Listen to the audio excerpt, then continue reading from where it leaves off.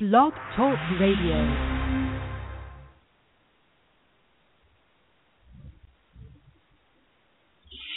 A few days before his showdown against Florida State's Jameis Winston, Miami quarterback Brad Kaaya talked Miami FSU.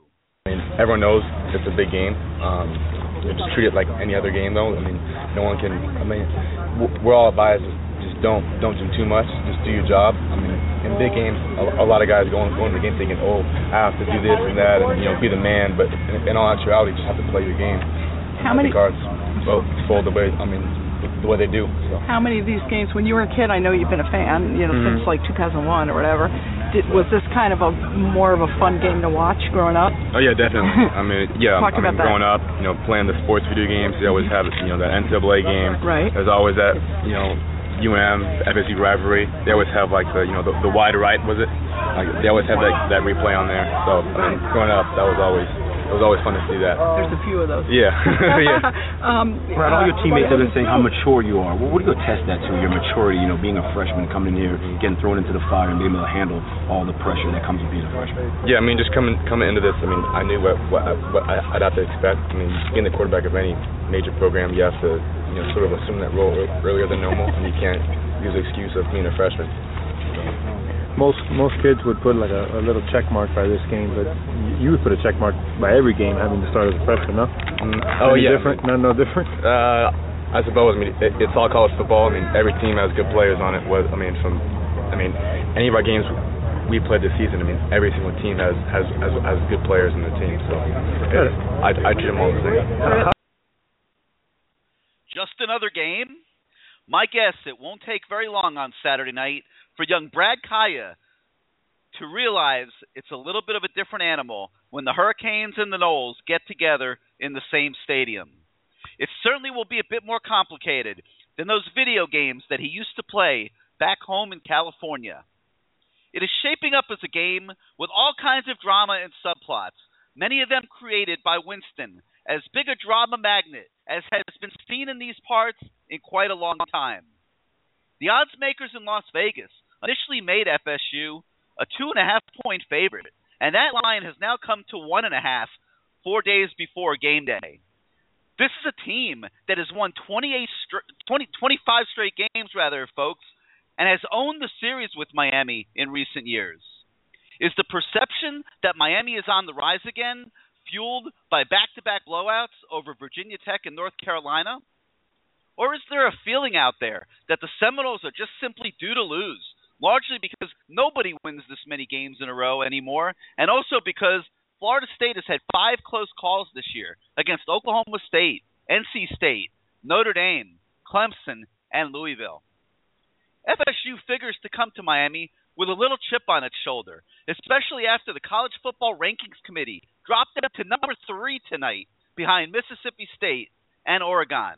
We'll talk about all that and more tonight as we embark on a Miami FSU edition of CaneSport Live. Hello again, everybody. I'm Gary Ferman, the publisher of CaneSport.com, and we once again welcome you to the fastest 3 hours in Hurricane sports. As always, this is your show, and it'll be driven by your participation. We have over 50 open phone lines, plenty of room for everybody to call in and participate tonight. The call-in number is 646-595-2048. That's 646-595-2048. As always, we ask the fans on the message boards at CaneSport.com to provide some of the topics and questions to be addressed on tonight's show. Here's some of what they came up with. Who's the X factor going to be in this game, i.e. someone who might fly under the radar, who will likely have a big impact on the outcome? Is this the most important game of Al Golden's regime to date? What's the status of the Miami offensive line? Are we going to see Trevor Darling again at right tackle, or will Eric Flowers make it back in time for Saturday's game? What is Florida State's biggest offensive threat to Miami's defense? Is it Winston throwing the ball, Winston scrambling, the running game, tight end Nick O'Leary? We know that Rashad Green was ranked higher coming out of St. Thomas Aquinas High School than Philip Dorsett. But is Green really that much better than Dorsett? Or has Dorsett shown earlier this year that the gap is not as wide as it once seemed? How important is this game to the kids who grew up in Florida? What is Florida State's soft spot, and how does Miami exploit it? Conversely, what are Miami's weaknesses coming into this game? The Hurricanes have been playing pretty well as of late. If FSU puts 9 men in the box to stop Duke Johnson, can Miami really still run the ball? Plus, in addition to all that conversation, I want to hear your best Miami FSU war stories from a fan perspective. So much to get to tonight, so much to cover. I'm sure we'll be very busy for the next 3 hours. The phone lines are already lighting up. You know the number, 646-595-2048, 646-595-2048. Going to make one request to the people who are going to call or who are on the line right now. If you are not planning to participate in the show, please do not tie up a phone line. Please listen to the live stream either on your mobile device or on your computer. The link is right there on CaneSport.com right now. We want to try to avoid some of the dead calls that we've experienced the last couple of weeks from people who are tying up phone lines but don't want to participate in the show. So let's get right to it. Again, 646-595-2048 is the number, and we're going to start tonight in the 757, where you're now live on CaneSport Live. How you doing tonight? Hey, ain't nobody but Kane. What's up, Gary? What's up, Kane? Welcome to the show. You're our first caller tonight. What you got for us? Hey, man, I ain't got a whole lot, man. I'm just going to tell you, man, what's the weather supposed to be like? Can you give me a hit on that? I ain't even checked to see. I know it's 4 days in advance, but I just was wondering. I will look at it right now while you're talking, and yeah. And I will tell you what they're at least saying at the Weather Bureau. Okay. But, yeah, man, it's just time to get down and get nasty. I mean, I was looking at some, my man Charles sent me a link today showing one of the Blaze brothers in the tunnel and how he was just amping his players up. I mean, of course, he was using all the profanity in the world, but it was just like when Ed Reed was in the tunnel that time and they were talking and getting the players amped up. Man, we got to bring it. Ain't no doubt about it. FSU look like straight. Now, they don't look like straight guys, but they ain't look good. They haven't looked good all year. Now, they are pissed off. You're right. They done dropped them from 2 to 3. They one exit out the door. So we can go in and try to put a chapter in this and close that door on Saturday. It's going to be a thriller. I know what video you're talking about. It's kind of gone viral amongst Canes fans here the last couple of days, and yes, it's amazing how profanities have a way of bringing out the dog in football players.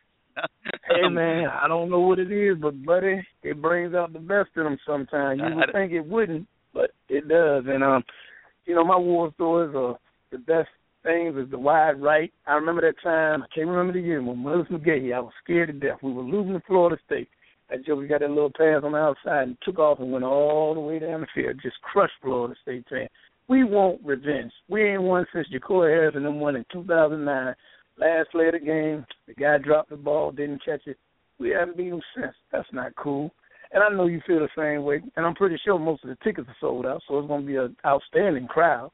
I mean, sellout is what we usually get. Recruits going to be all over the place. Yeah, this is the time. Value, but not many. But it'll be sold out in the next day or two, I'm sure. Yeah, this is the time. Our team, played good the last 2 weeks on defense. Offense, no problem. Jameis Winston might cause a little threat because, he like to run a little bit. And that running game, like I said, we'll see. They said Dalvin Cook's supposed to play, but I don't know. He didn't look that good walking off the field to me last week. But other than that, buddy, I just want a victory. Damn the rest. All right, here's your weather report. Right now they're predicting it'll be in the 70s with a 10% chance of rain. Should be a beautiful day, all day for tailgating. Gates are going to open at 2 o'clock, and that gives everybody 6 hours to get all lathered up. And I might even have to pay a visit to the ice. My God, my mind's blank. Ed Vargas, who's on CaneSport.com, always bring an ice luge. Yeah, he brings an ice luge out to the tailgate party. I may have to slide by there and say hello to those guys around 2:30 or so on Saturday afternoon. But it's going to be a great afternoon. Perfect great weather. Atmosphere.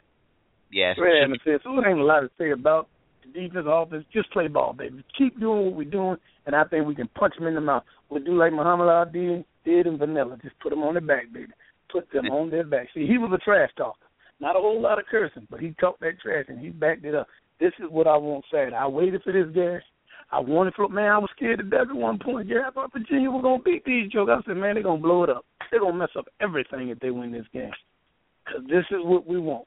We the ones that have knocked off. Sure they're on their best behavior this week. You're not seeing any trash talking.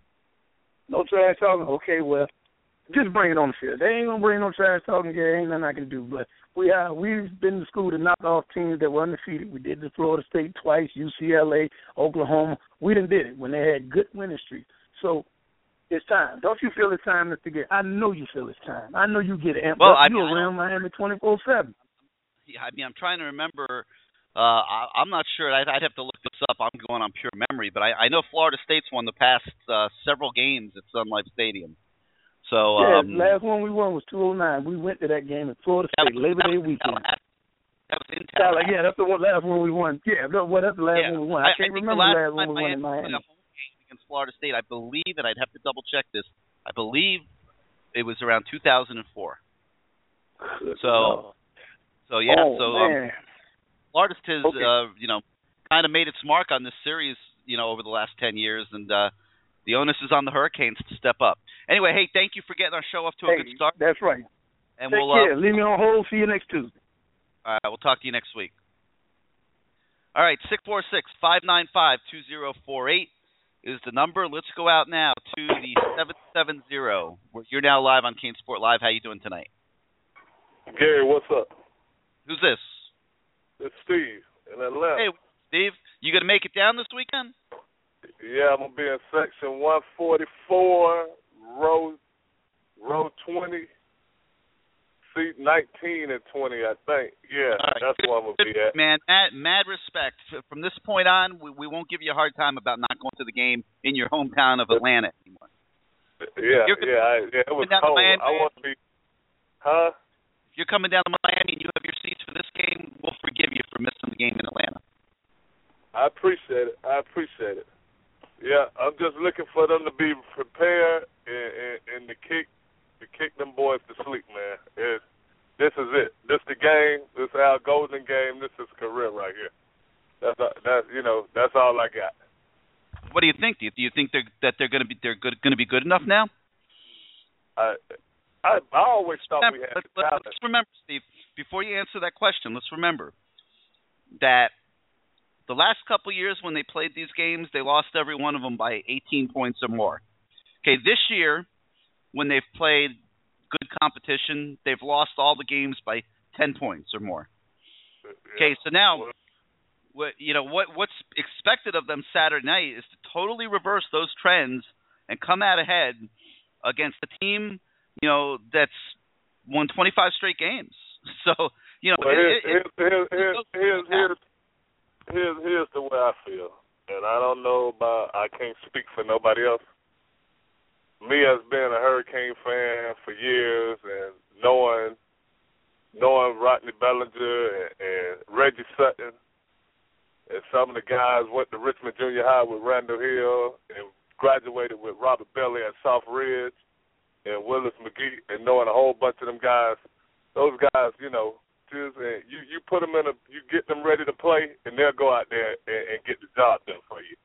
So that's where I'm at. I think we got a bunch of talent on that team, and here's the thing, Gary, the talent that we got now, it ain't going to be that next year. So if we can't win now, when are we going to win? We're going to lose Duke. We're going to lose Philip Dorsett.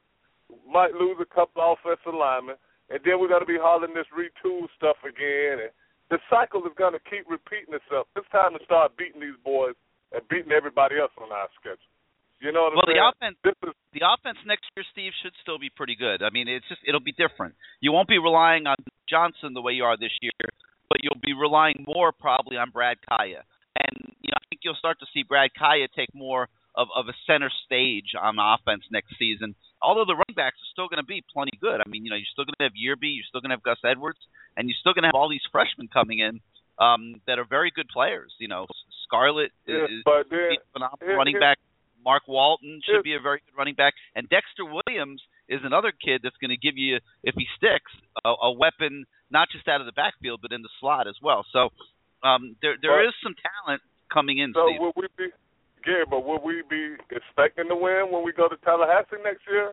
Or will we be going over the scores of games, big games that we got drug in before that game again? I don't know that yet. Well, you don't know yet. That's what you don't know that's who's going to play quarterback. Who's going to be playing quarterback for Florida State next year?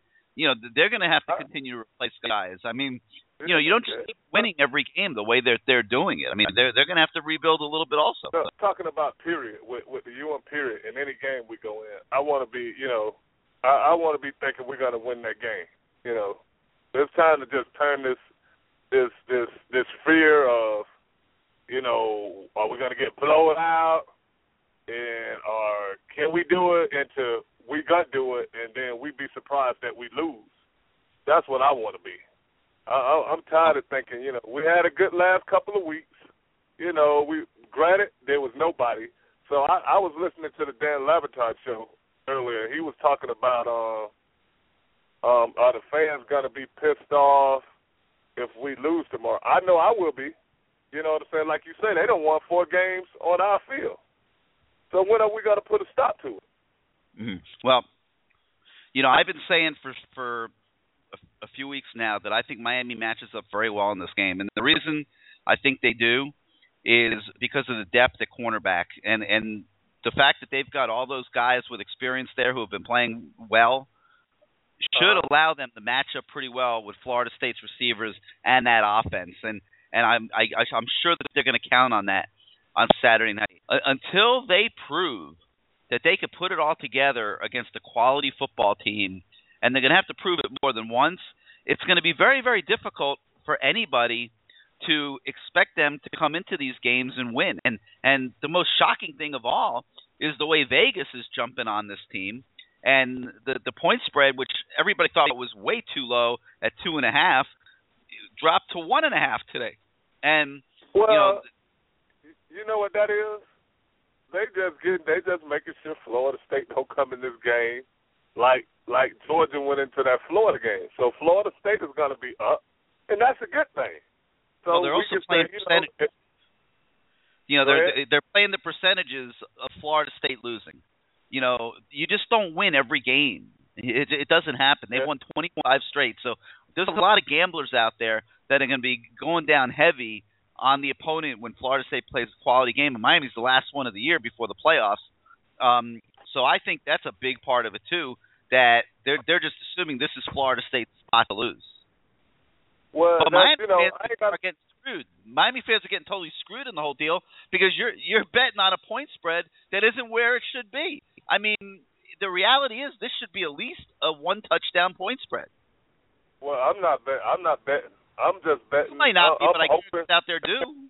They crazy, but what they should be doing is just hoping we come out there and kick their butt. Now, if they want to put money on it, they feel that good about it, good for them. But they should be hoping our coaches got these boys amped up. And I've been hearing D'Onofrio talking about don't get caught up in the moment and don't try to do too much. I hope that don't be the excuse after this game again. We've been saying this the last few years about these players trying to do too much and get. This is Florida State. This is what happens once a year. This is our rivalry. You're supposed to be caught up. You're supposed to be caught up in kicking their butts up and down their field. That's what you're supposed to be caught up in. All this, and you're supposed to be just geared up and crunk up and ready to go. So it's a big moment. So you can't keep telling these kids something, to tone it down and expect them to go out there and be fired up after you done downplayed the game all week. Let me tell you what that's all about. Let me clarify all that for you. You had a 2-week window in here to prepare for this game. The one thing that the coaches did not want to see happen was they didn't want to expend all that emotion before Saturday night. You're not going to beat Florida State last week. You're not going to beat them on Tuesday. You're going to have to be ready to beat them on Saturday. So I think they're trying to keep the team on an even keel. They're not worried about the kids being up for that game on Saturday night. They're going to walk into that stadium and the emotion of the place and the atmosphere there is going to take care of that by itself. That's not a concern for Al Gold. He wants to make sure his kids don't get so hyped up that they're playing the game a week too early. He wants them to bring their peak emotion and their peak game to the stadium on Saturday night. appreciate that. All right, then. Hey, hey, we're breaking up. Hey, where you got to be at around the stadium before the game? I will be. I'll be all over the place. I'm going to be going to a bunch of the tailgates and walking around and stuff. But about an hour and 45 minutes before the game, I'll go inside the stadium and I'll be down on the Miami sideline all through pregame warmups. So I think that's the side you're sitting on. Feel free to holler at me from the stands, and I'll come say hello to you. Okay? All right, then. That'll work. Go ahead and let somebody else get some time. I know a lot of folks. I'll be down on the sidelines for the pregame warmups, so you'll be able to see me then. All right, I'll Steve, see you this weekend, brother. Thank you, as always, for being part of the show. Thank you. Bye-bye. Yep. All right, 646-595-2048 is the call-in number. I think we got to give Steve from Atlanta a little bit of a pass. You know, I've been riding them hard the past several weeks. Lives in Atlanta, did not go to the Miami-Georgia Tech game. But I think everybody would back me on this, and we have to agree. Driving down from Atlanta to Miami and going to Saturday night's game, I think he's earning some forgiveness from myself and anybody else out there who's been listening to Steve for the past few years on this show and couldn't believe that such a passionate fan would not go see the Hurricanes in his hometown. Let's go out to the 678 now, where you are now live on CaneSport Live. How you doing tonight? Gary, what's going on, man? It's Uki08. What's up, Uki? How you doing this week? Man, I'm fired up, man. Everybody's I'm ready, fired. man. I'm ready.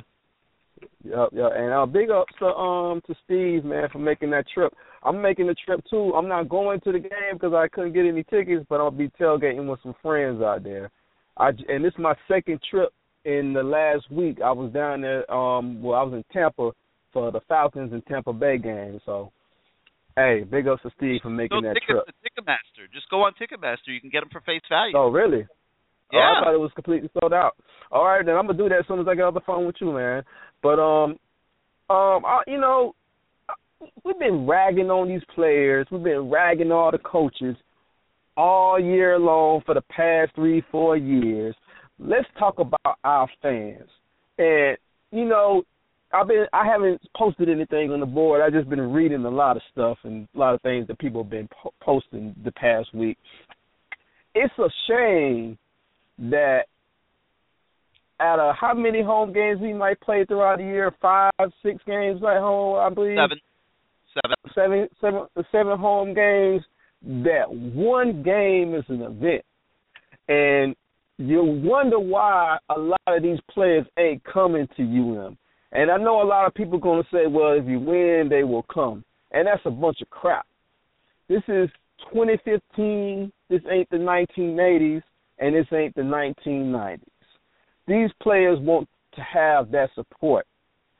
If players who go to Alabama on unofficial visits, when they play against Louisiana Monroe, and those fans are fired up for those games, 90,000 strong or 100,000 strong, whatever sits that stadium, like if they playing against Auburn, why we can't be that for our kids and these players for every home game? It makes no sense, man. Why do you think people don't go? I know a lot of it. Miami's a big city. I know that. It has a lot to offer on the weekends and stuff like that. And I know but that also means it has a lot of people. Okay, and I know it's a lot to do, but there's also a lot of people that live in Miami and Fort Lauderdale. Yeah, and it's a lot of people. It's what 5 million people in that city. I don't know what the exact number is, but there's a lot. Well, I'm assuming there's over 5 million in that city, and you can't even tell me that it ain't 75,000, 60,000, 50,000 diehard Cane fans in that city, man. I'm not buying it, man. I'm telling you, these kids, whether they win or lose, they going back to do what they always do, get back to practicing, getting back to studying, getting ready for the next game, and they do it religiously. Say that again, Gary. Let me ask you a question. Why don't you have a ticket for the game on Saturday? Already? Well, because I thought the game was already sold out, and frankly I didn't even think I would be able to get that time off because I already knew I was coming to the Falcons game the week before. The only reason why I didn't get a ticket. But now that I know, I will go out and purchase me a ticket. But I'm talking about the natives there. I don't get it. You know what I'm saying? These kids work. I've never understood why sports fans in South Florida don't go to Hurricane games. You talk about the passion. You know what I'm saying? These kids work hard on the field, off the field, year in and year out. And they could use the support, not just for Florida State, not just for when a big-time out-of-conference team comes into the stadium, but when we play against the Dukes, when we play against the Virginias, when we play against the Virginia Techs, that support is needed, man. I come from a Midwest background. A lot of my family is from the Midwest. So a lot of them are Lions fans. A lot of them are Michigan fans. And when the Lions were at their worst, family members that were showing up to the Silverdome, showing up to Ford Field every Sunday for those games. Diehards. Win or lose. Wasting money for knowing that they probably was going to lose a game. When I think the Lions were 0-16 5-6 years ago. But we take for granted what the tradition that Miami has. We're not guaranteed. We're not supposed to win. We're not supposed to be the top dogs every year. Alabama's not supposed to be a top dog every year. But they earned the right because they did what they had to do to get to the top. And also, they also had that fan support from the beginning. Even when Saban wasn't there, they still showed up and supported those players. They might have not agreed with what the coaches were doing. They showed up to support the players. And I understand Tuscaloosa is not Miami and all that other stuff, but this is a program that's played in five national championships. That's played in a total of 10 national championships. Any other program that had that tradition, I don't care if it was a small city or big city, I'm guaranteeing you the fans are showing up. Period. Miami is blessed to have the tradition that it has. The players that have come through here over the years is mind-boggling. It's mind-boggling. I'm talking about the Notre Dames and the Alabamas can't even talk about that type of talent. But we are blessed, and the Miami fans are blessed to have seen that talent throughout the years. And it's time that, you want the culture to change up within the school and the program. It's time that the culture change within the fan base as well, man. We need to get out here and start supporting these kids. You know what I'm saying? If you really a Can fan and you live within an hour or 30 minutes or 20 minutes within that stadium, you need to be getting there down there to support those kids, man, period. Well, it won't be a problem on Saturday, but, obviously it is a problem a lot of weeks. And yeah, I don't know if it's ever going to change. I mean, it's always been a problem. Yeah, but we know it's going to be a good number of Florida State fans there, too, as well, Gary. So, we need to stand. We need to support. They sell their allotment, though, Uki. They returned tickets. They did not sell out their allotment. They returned at least a quarter of the tickets that they got from Miami. Oh, really? Yeah, and I forget what the exact number was. It might have been like. Do you know why is that? They might have gotten like 8,000 and returned like 2,000 or 3,000 of them. Oh, do you know why is that? They couldn't sell them to their fan base. Oh, wow. Well, let's hope that our fans. Cool, and I imagine some FSU people don't buy it from the school because they can get it other ways and things like that. Mm-hmm. So there's more than 5,000 Florida State fans there Saturday. But, those tickets went back into the general sales pool. I just hope our fans could make this a living hell for the FSU players, man. Bring back the Orange Bowl for one night. Let's bring back the Orange Bowl for one night, and let's really stand up for these players, man. Win or lose, support them. You know what I'm saying? Show these recruits that we got pride, man. Show these recruits that we're not all about flying banners and telling coaches that we want them fired and all that stuff. Let's stand up for the players. Let's stand up for the coaches. Let's support them. Let's see them through victory. I'm telling you, it makes a hell of a difference, man. Home field advantage makes a hell of a difference. And another thing, one more thing before I hang up, Gary. Can we please get rid of that damn helmet, man? Can we get rid of the giant helmet? It's just driving me crazy. I do not want to see that Saturday night. Just for one night, I want to see them get rid of that thing. Get rid of the helmet and just come out of the tunnel, huh?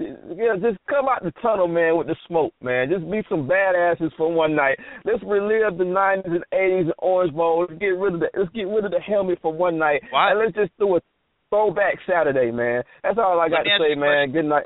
Wait. Don't leave yet. I have a question for you. Why are you not a badass if you come out of a helmet, but you are a badass? Well, even if it could be a badass coming out the helmet. I'm just not feeling the helmet, Gary. I'm just not feeling it. It just You're not reminds the only one who made that comment. I'm just trying to understand it. It reminds me. I see a lot of high school teams that do that. You know what I mean? I don't see too many college programs that do. I think I've seen Louisville do it, but I mean, I don't see Alabama doing that crap. I don't see LSU doing that crap. I mean, not that we have to follow what they're doing, but it just doesn't. It's not really Miami to me. It just seems kind of corny. But I mean, I understand they tried to bring some kind of new flavor to the new stadium and everything like that. But I mean, it's just not. I don't know. I'm not feeling it. I just want to see something different. Whatever different may be, I'm just not feeling the helmet, Gary. But I got you. But just put me on hold, and I thank you for letting me speak my piece. All right, you got it. Hey, thank you as always for being part of the show. All right. All right, 646-595-2048 is the number. 646-595-2048 is the number. Let's go out now to the 202, where you're now live on CaneSport Live. How you doing this evening? Hey, Gary, what's going on? This is Kwame. Hey, what's up, Kwame? How you doing this week? You know what?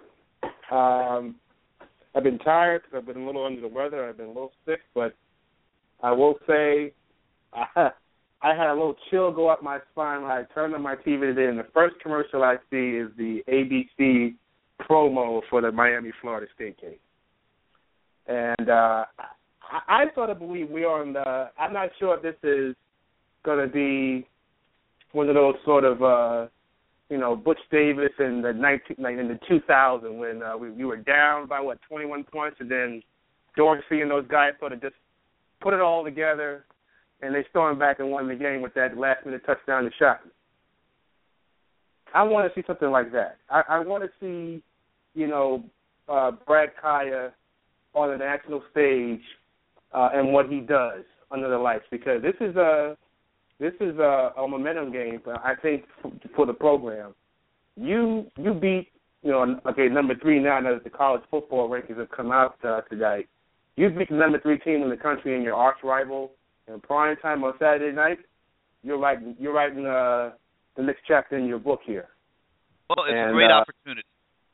It's a great opportunity. It's a great opportunity to make a statement that even though they didn't get the job done in the first 5 weeks of the season, that this is a program that's on its way back and can win these games. And if they aren't able to win, man, I'll tell you, I think it's going to be a very long off season for Al Golden and for this fan base, simply because that will mean they will have gone through this entire season without any type of real signature victory. And, you can't really count the Virginia Tech game in Blacksburg. They're 4-5 right now. They're not a good football team. And, they had an opportunity at Louisville. They had an opportunity at Nebraska.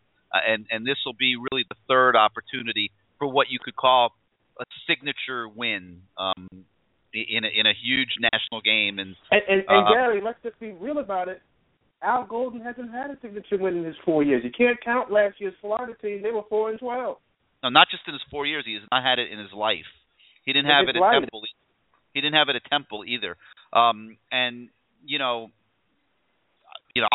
start out by saying I'm very much on the record of being an Al Golden supporter. I think he can be he could be a phenomenal head coach. I see so many great things, but at the end of the day, he has to be able to prepare his football team for big games, and they have to be able to win some of them. And so far, not only have they not been able to win, they haven't even been competitive in any big game that has been played in these last few years. So, you don't see it in his face. He's very loose. He's preparing his team. But this Saturday night is a big night for Al Golden. It's a huge night. It's a huge night. Not just for Golden, but for the city of Miami and those kids, whoever are going to be in the stands. I'm not sure if you had recruitment list yet to find out, for our fans here, who's actually going to be in the stands that night. There's going to be a lot of them. We're in the process of putting that together.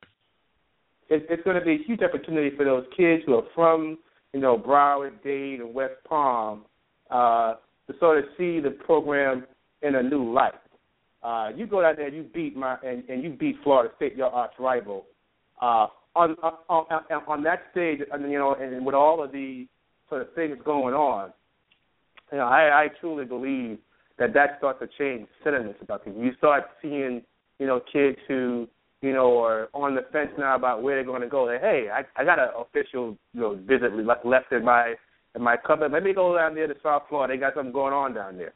And truth be told, I think, this game plays a lot into our bowl seeding too. We're bowl eligible again. You went out. I'm not saying you're going to get into the playoffs, but you get into a reputable New Year's Day bowl, I believe. You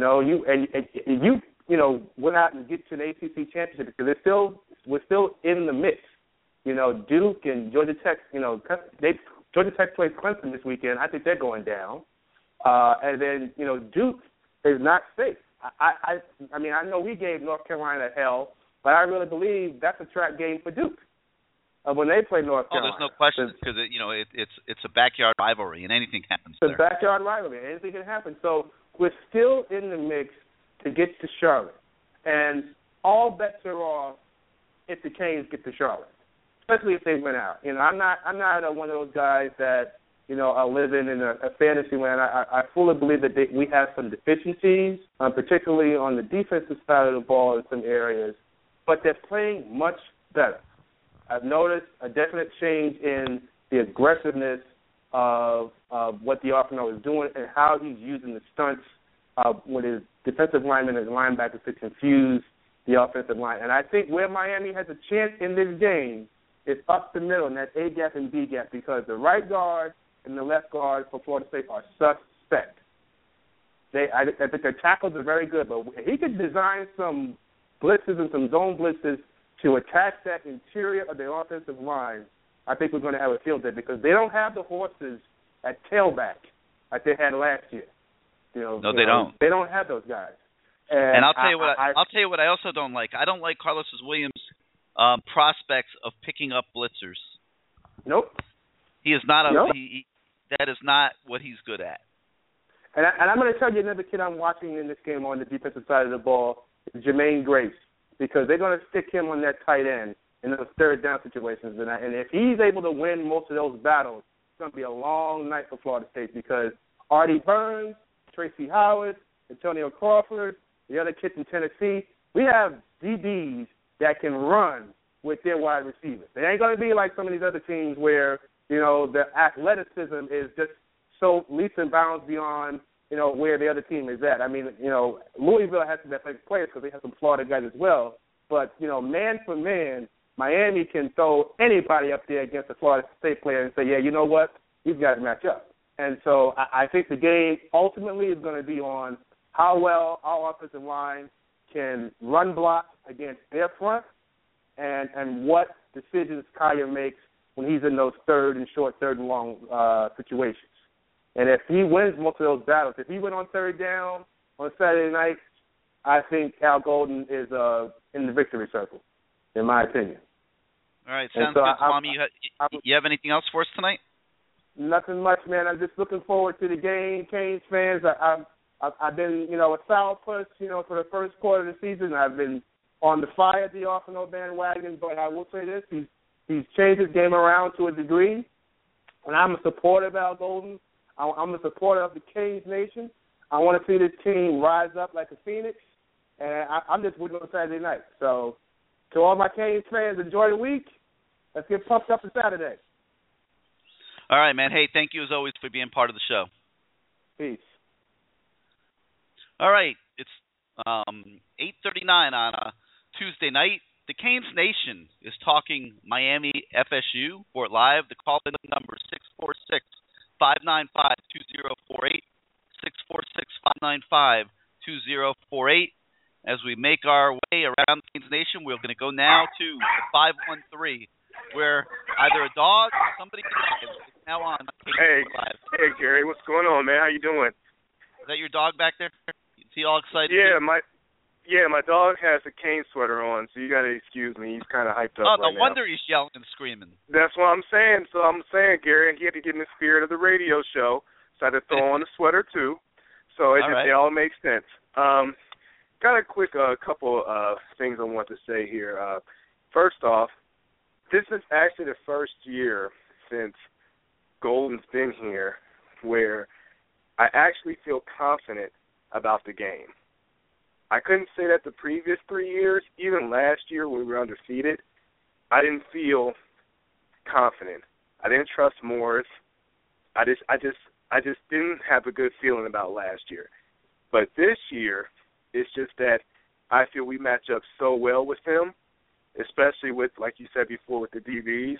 But another thing, too, that I don't know if you touched on this or not, with Florida State that just doesn't, I don't know, from last year is that experience.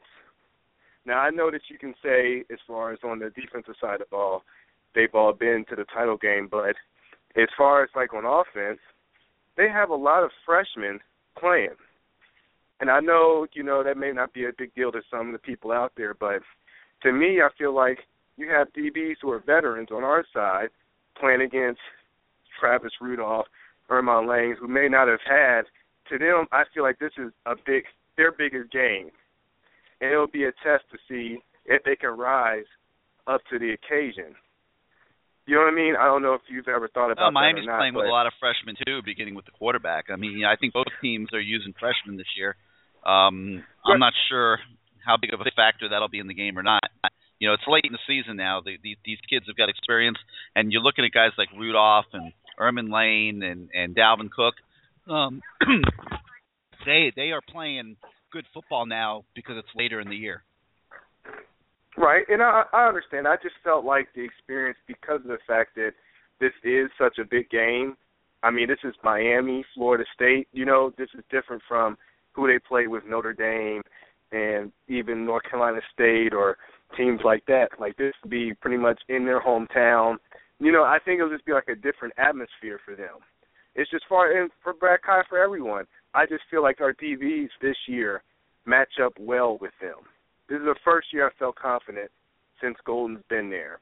And I just feel like, we may pull the upset. I think time of possession is going to be a big thing with, how I'm not necessarily going to be a big fan of the big strike or the quick strike, just because with that offense Florida State has, I mean, they can move the ball. When Winston gets in that 2-minute offense, I mean, it's almost like pick your poison with him.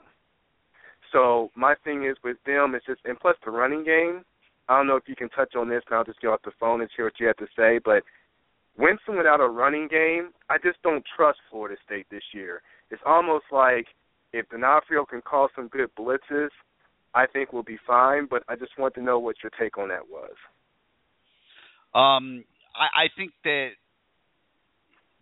because of the success that they've had on defense the past few weeks, that they will approach this game differently than they did earlier in the year. And I think they will blitz, but I don't think that you'll see blitzing every single play.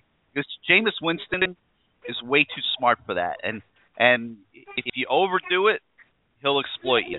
And what they're going to have to do a good job of is mixing it up. I think that at times you're going to want to bring pressure with extra rushers, and I think at times they're going to want to drop people back and mix man coverages with zone coverages and try to confuse him a little bit schematically as well. I mean, you'll remember in last year's game they got him to throw 2 interceptions that way by doing some things, coverages and stuff that confused him.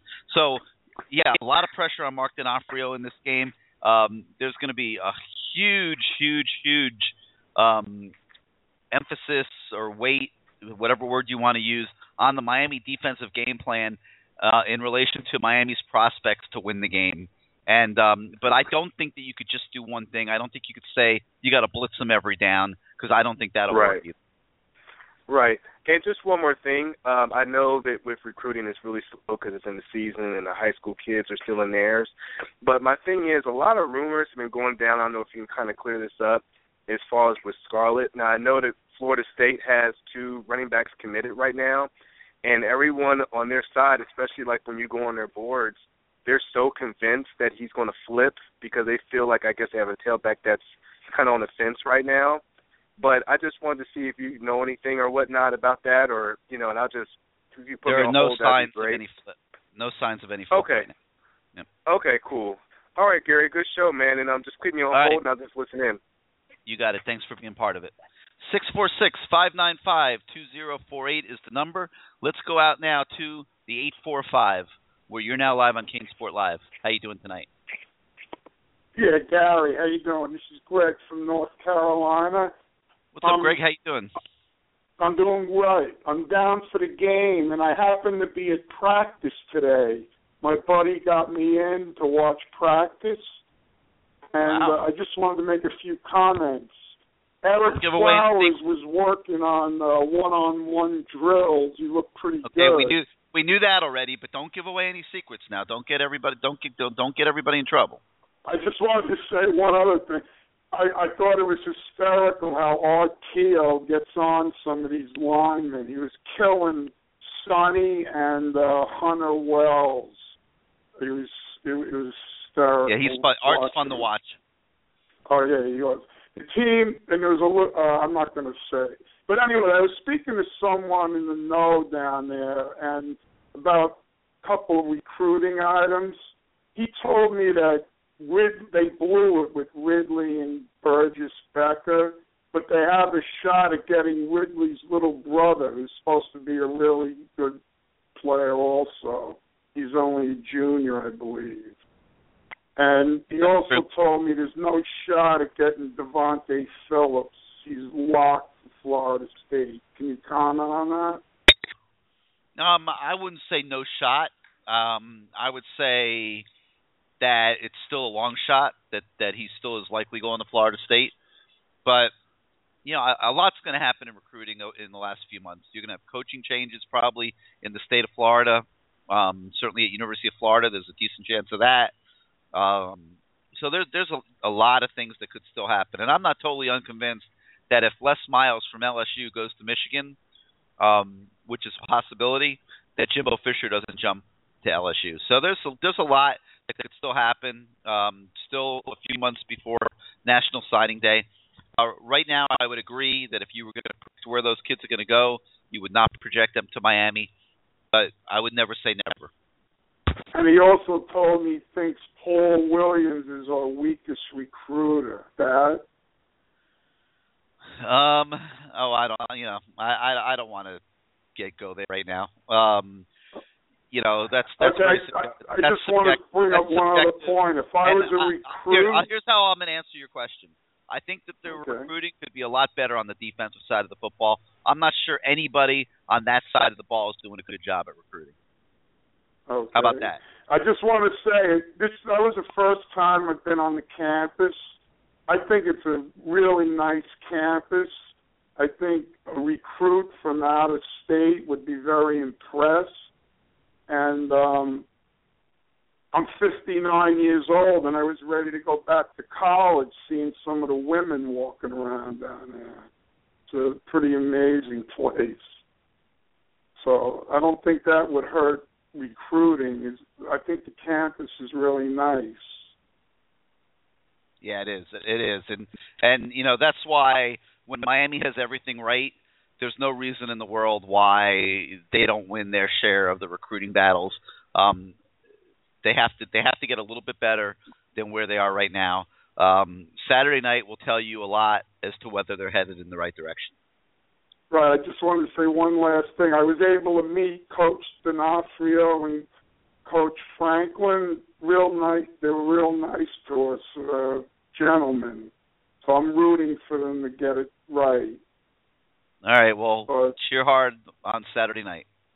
All right. Thanks, Gary. All right. Hey, thank you for being part of the show. All right. 646-595-2048. Let's go to the 850. You're now live on CaneSport Live. How you doing tonight? All right. This is me, Gary. That's you. All right. Hey, I did have a couple of questions for you. One of them was in the last couple of weeks when we did, have these blowouts and everything, and defense looked better. I heard a lot of rumors that Golden was actually calling the defense more. Can you comment on that? Not true. Yeah. You know, Coach Golden has always been involved in all three phases of the game. He does the bulk of the special teams himself, right, with help from the staff. But he's the so-called special teams coordinator, and he charts up the special teams for the game each week. But on the defensive side, he spends an enormous amount of time with Mark D'Onofrio. Probably, if you were going to state it accurately, I would say, you know, based on what's been discussed, he probably spends more time on the defensive side than the offensive side, because James Coley has had that thing on lockdown since week 2 and has been doing such a spectacular job. And if I'm Al Golden, I'm not looking to over micromanage there and screw things up. I mean, James Coley has really done a good job this year. He's got a really strong connection with Brad Kaya. They're feeding off each other, and the smart head coach doesn't go in there and let his own ego come into play and screw that up. So I think what people maybe are commenting on is that Golden is probably spending more time with the defense than the offense this year. I think that's accurate. But no, he is not calling the plays on game day, as some have suggested. Mark D'Onofrio is fully in charge of the defense on game day. Okay. Another thing I had was last weekend it kind of blew up a little bit about Diedrich Snelson, and he said he was going to drop a bomb on Facebook or Twitter or something like that, and then nothing ended up happening. Can you? He's a flake. I mean, he's a little bit of a flake. I was actually out at Heritage. Typical South Florida recruit. Yeah, I was actually out at Heritage the other day, and I went out there to watch Torrance Gibson make his announcement, and part of the reason I went out there was our Mr. Snelson had sent out a tweet about an hour before the announcement saying that Torrance Gibson was going to have a surprise for Canes fans. And, you know, I only live, 10, 15 minutes from Heritage. I said, I better run out there, just make sure that nothing crazy is happening. And I actually had the opportunity to sit with Snelson, and we talked for about a half hour. And you could tell that the thing that's like a magnet for him is the attention. And when you commit 2 years early, people really stop paying attention to you. It's a foregone conclusion where you're going. You're not doing the hat tricks on TV or at the All-Star games and things like that. And I kind of got the impression that he was watching his two teammates, Torrance Gibson and Tavares McFadden, kind of take the other approach and make these announcements in their senior years. And he's kind of wondering, like, maybe I screwed up. Maybe I should have done the same thing. He's also getting a lot of pressure from Florida State, other schools out there around the country. So I think all these things might be coming together a little bit and playing a factor in what you're seeing from him, most of it driven by a thirst for attention. So what does that mean in the end? I would not be the least bit shocked to see him decommit from Miami and either go someplace else or recommit to Miami after that. If he sticks for the whole time here, I guess he's got 15 months to wait, I'll be real surprised based on what I'm seeing out of him. But maybe he will. Which is surprising because you see, the quarterbacks we got coming in, Dwayne Lawson, he's tearing it up this year. Jake Allison, supposedly, the next Ken Dorsey coming, and plus the receivers that are going to be with him. You see the offensive line classes that we consistently bring in. I mean, why would you not want to be a part of that? Plus, we got 3 4-star running backs coming in this class. I mean, be a final piece on the offense. I don't see why you would decommit. I mean, Florida State's on a roll. I get it, but with what we have coming in, especially on the offensive side of the ball. Jameis Winston is leaving after this year, okay? Yeah, and Brad Kyle is a freshman. That's the thing. It's all cyclical. And, Florida State's always going to have a good program. Miami's always going to have a good program. When Florida gets its coaching situation straightened out, it's going to have a good program. So it's not like these kids can go wrong at any of these schools. Exactly. And you can't commit to a coach because the coach probably won't be there your whole tenure anyways. Yeah, but in Snelson, I saw a kid that wants attention, to be honest with you, based on my conversation with him the other day. Okay. Well, that's generally how it plays out for us and our recruits as the year goes on anyway. So thanks. I just want to say great show and, go Canes this week. And from what I saw in that Virginia game, if you shut down crossing routes over the middle and attack up the middle with blitzes, you can do pretty well against them. So hopefully, we're at least semi-aggressive or keep up the aggressiveness this week. Yeah, I think you got to mix it up. I don't think you could do just one thing all the time. So we'll see what they do. But you're right. Thank you, Gary. I appreciate it. You can't sit back and be passive and let them pick you apart. That's for sure.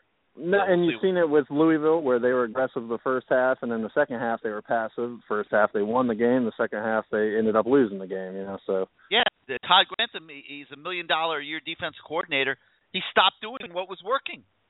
Yeah, that's mind-boggling to me. You had him. Yeah, so. I mean, I guess maybe they felt they would adjust or something. I don't know what he was thinking. But he clearly stopped what was working. That's the thing that scares me. Like last year, we jumped out on them, 13-0, and then we have this tendency that once we get a lead on any team, we start reverting back to our soft zone or whatever, and then teams start catching us. I mean, we've had to bring Brad Kai off the bench, when we already had second and third stringers in there this year because the team started falling apart. So if you get the lead, you got to keep the foot on the throat this week. I mean, you just can't let up. You got to take it. They've proven no lead is safe. Exactly. Well, thank you so much, Gary. I appreciate it, and go Canes. All right, man. Hey, thank you for being part of the show. All right, 646-595-2048. We continue on, this time to the 707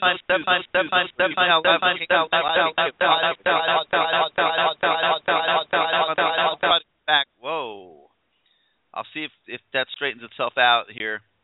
Well, actually, you're on the board twice, so I'm going to get rid of that one, and I'm going to come to you again over here, and let's see. Can you get me?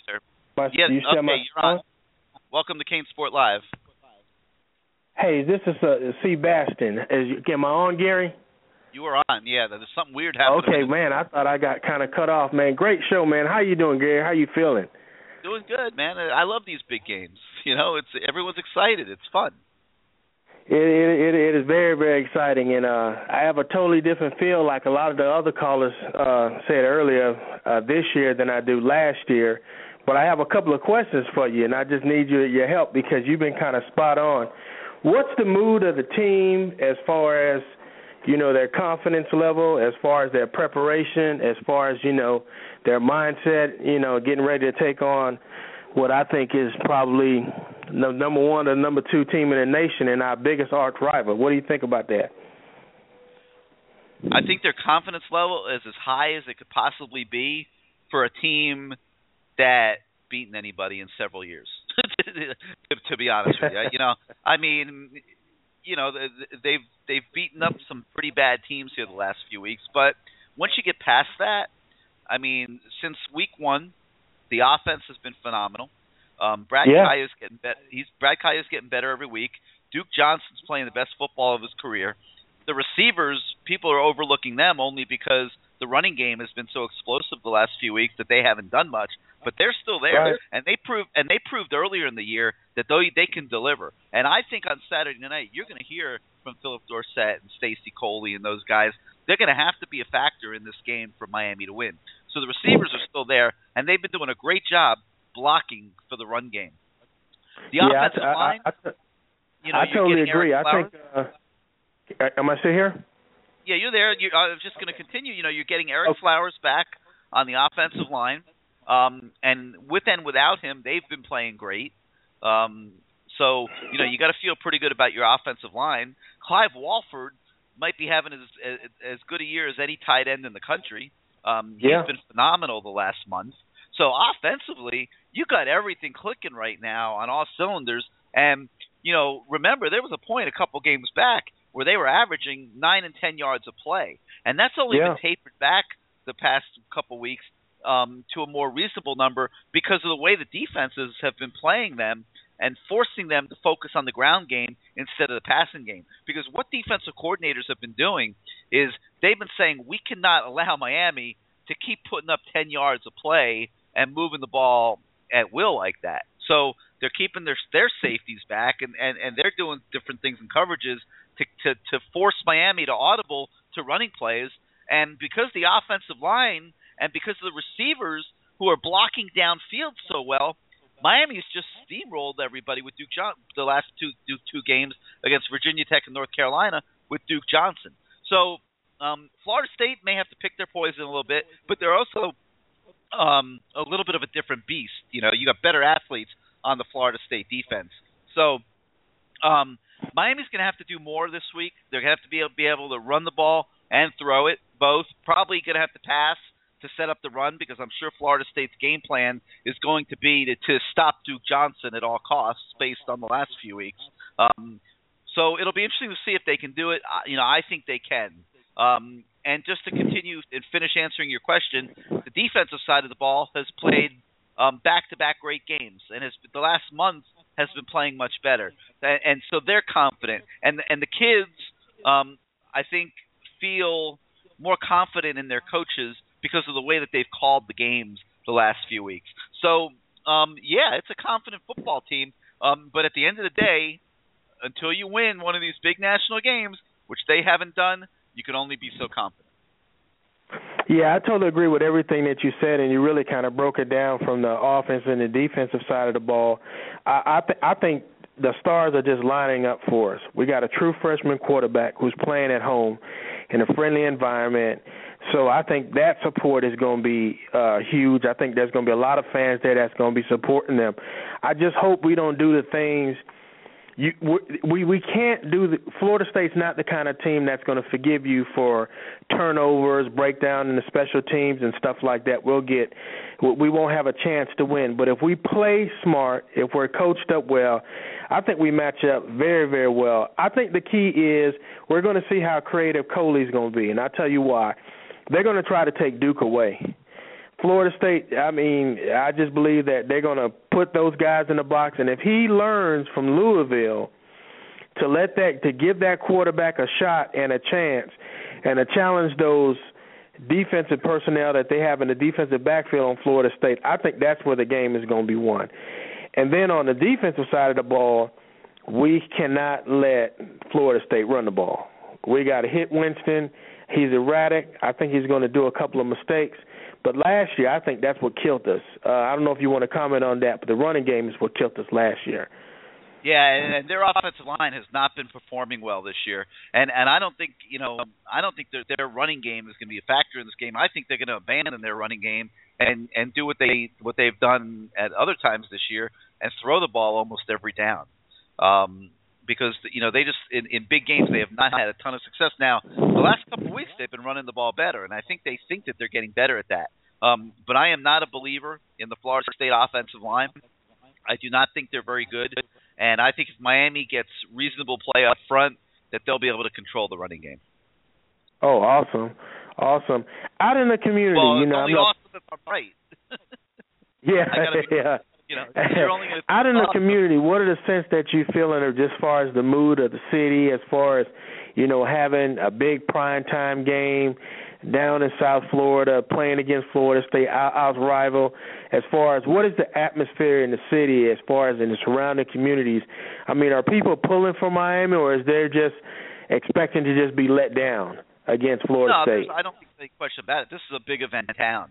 There's a lot of buzz building for this game. Why wouldn't there be? And a lot of it is due to the whole sideshow that Jameis Winston and everything that's been going on with him, with the crabs and the allegations and the latest one was he got accused of point shaving in the Louisville game, and it's every week it's like the scandal du jour for Jameis Winston, and that combined with the fact that he's the reigning Heisman Trophy winner. It creates a whole another drama in itself. And the thing that I think is really funny is nobody's talking about him as a Heisman frontrunner for this year. And it's not because he hasn't gotten it done on the field. It's because of all this nonsense that's gone on off the field. And the Heisman voters and the Heisman committee, they don't want anything to do with him either. So, there's a lot of buzz building. It's no different. You'll remember back in the day when Brian Bosworth came to town and everybody was geared up to stop the Boz and beat the Boz, and if you want to relate it to Florida State, Charlie Ward when he was the quarterback and the Heisman guy, and so around town. Awesome. Hey, what can you say about the coaching staff just for the last couple of weeks as far as keeping the kids focused, having them playing good, sound Canes football? We're not hearing any type of distraction. It doesn't seem like we have any, problems with any of our kids or any of our athletes as far as making the headlines or whatever. Can you comment on that? I normally bash our coaching staff when I think they need it, but, I think they've done a pretty decent job over the last 3 weeks. What can you elaborate on that? Because I think if you're a Canes fan, to hear the fact that we have no bulletin board material, you don't have any of our kids doing anything kind of crazy or wacko before this big upcoming game, just lets me feel like there's a good mantra out there that we're getting ready to pull up an upset. They've done a phenomenal job of working with the kids to ignore all the outside noise. It could have been a huge distraction. When you show up for the stadium and there's airplanes flying across saying fire the coach, disrespectful banners, along the lines of supporting Jim Kelly but not the head coach and things like that. It's a distraction. People notice it. Parents notice it. Other relatives, and they've done a great job of keeping this group of kids together, and they continue to build on what they have. And the last few weeks, they've played pretty darn good football. So, yes, I think the coaches deserve an enormous amount of credit, but I still think that they have to prove that they can win significant football games, and Saturday night is the big night for them. Awesome. I got 2 comments in them, but then they just keep me on hold. Number one, I was just reading up on, Brad Kaya in his freshman year compared to other quarterbacks, and he is really, really being phenomenal. I'm telling you, this is our next Peyton Manning. He's a true freshman. He's only going to get better. He's improved from day one, from the first game of the season to where he's at right now. Haven't thrown an interception the last 3 games, playing real smart, real sound discipline or whatever. What kind of upside do you really see from him? Do you really think that, he has unlimited potential? What do you think about them? I'm sold on him, but where are you at with him? I think he has enormous upside. For starters, he's going to have a strength and conditioning program during the off season, and that's going to allow him to get stronger. His arm will get stronger. He'll have more velocity on his ball next year. That's without question. Also, he's now going to have 9 months to continue to advance cerebrally. And if you look at what this kid has done as a true freshman, and the fact that he can go up to the line of scrimmage and audible out of passing plays into running plays when he sees certain coverages and things like that. Miami hasn't had a young quarterback doing the things that this kid's doing since Bernie Kosar. And wow. He's only going to continue to improve in that regard. And by next season, he's going to be a polished up, complete quarterback. And I think he's going to be great. I think he's a guy that you build the franchise around here for the next couple of years. And I think the onus is on the coaching staff to get the defense good enough so that they can compete for championships with Brad Kaya in a way that they have not with Duke Johnson. Because this program has wasted the Duke Johnson era. Duke Johnson is an elite performer, a Heisman Trophy level type of kid that could have led this program to championships. And it could have happened this year. There was no reason in the world to blow the Louisville game and the Georgia Tech game. If you want to be kind, you could say maybe one of them. No reason in the world to blow both those games and put themselves in this position right now where they're, praying that they can upset Florida State and back into the Coastal Division Championship if Duke stumbles and gets beat by somebody. Should not be in that position, but you can't change history. And but I think the big onus on Al Golden and the staff moving forward is you can't waste the Brad Kaya era the way that the Duke Johnson era has gone by the wayside here. I totally agree. I think we just really threw the Louisville game away. I just think the fact that we were just so conservative, the fact that we didn't really trust this guy. If we selected him to be our starting quarterback on day one and gave him at least 50% of the credit, but based on the potential, what he's demonstrated over the last couple of weeks, we could have really, really been in that game. And then you take away the fumble in Nebraska where we're marching down the field, who knows where our season could be right now. That's 2 losses right there that you can put in our hip pocket. And imagine what kind of game we could have been having, Saturday night, with a 1-loss Miami team or maybe a no-loss Miami team going up against Florida State. So I totally agree. Because Duke fumbled. That was something that happened, but things are going to happen in football games.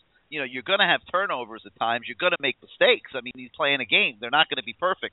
But the thing that was so troublesome about the Nebraska game was the way they didn't challenge on defense, the way they just let the Huskers just steamroll them down the field and just didn't challenge at all. And that's why they lost at Nebraska, not because of Duke's fumble. I mean, apologists point to Duke's fumble and say, that changed the momentum. Well, it did change some momentum, but long before that fumble, Nebraska was being allowed to just stampede down the field on the ground and were allowed to just throw out their own game plan that they didn't even need because all they had to do was hand the ball to Abdullah, and he was picking up 8, 9, 10 yards at a clip.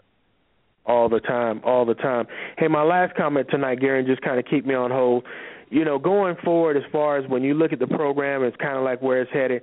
I'm very, very concerned as far as on the defensive side, what kind of athletes are we recruiting? What kind of talent do we have a good shot at being able to get? I don't know what buzz you're hearing out there, but if you could just give me something encouraging to let me know that, we're going to fill that side of the recruiting class, because the offensive class side of the offensive side of the ball in our recruiting class looks pretty good, but the defensive side I'm really, really kind of concerned about. Give me some hope. Tell me something that lets me know that, we're going to be somewhat okay when the season ends and we sign our recruiting class for FY15. And just kind of keep me on hold. I can't give you any hope. Right now it's not looking great on that side of the ball. But your hope is Saturday night.